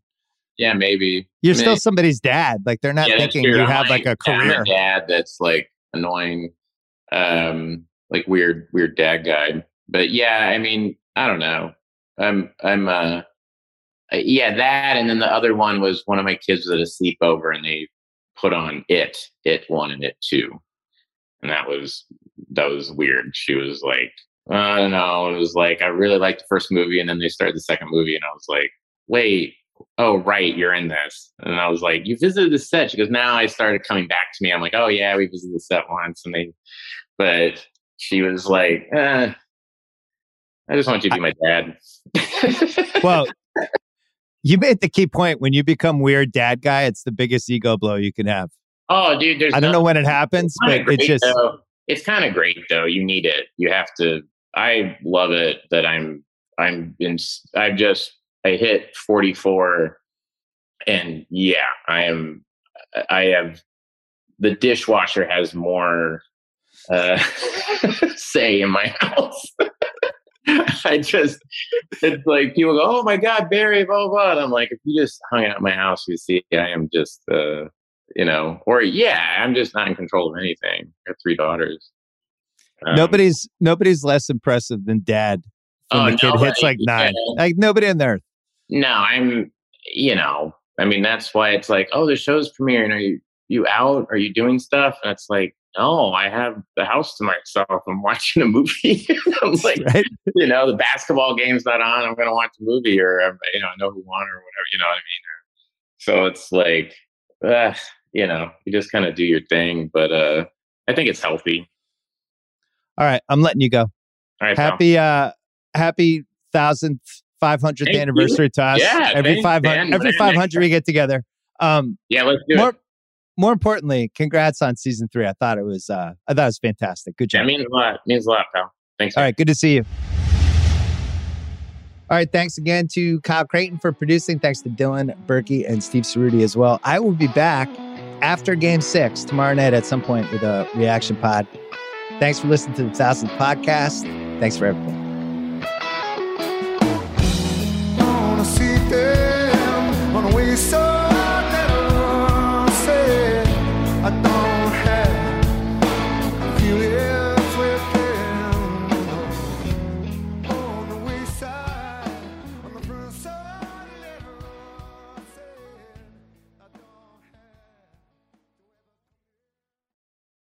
This episode is brought to you by Dr. Squatch. What you use in your personal care routine matters, so upgrade your lineup with Dr. Squatch. They have high-performing natural products with no harmful ingredients. That'll have you looking and smelling your best, like their Wood Barrel Bourbon Bar Soap and Lotion or their Bay Rum Deodorant. They even have some limited edition soaps like their Avengers and Star Wars collections. Those seem like they'd be fun to try. And right now, they have an amazing offer for new customers. Get 20% off your first purchase of any amount or a subscription order by going to drsquatch.com/Simmons or use the code Simmons at checkout.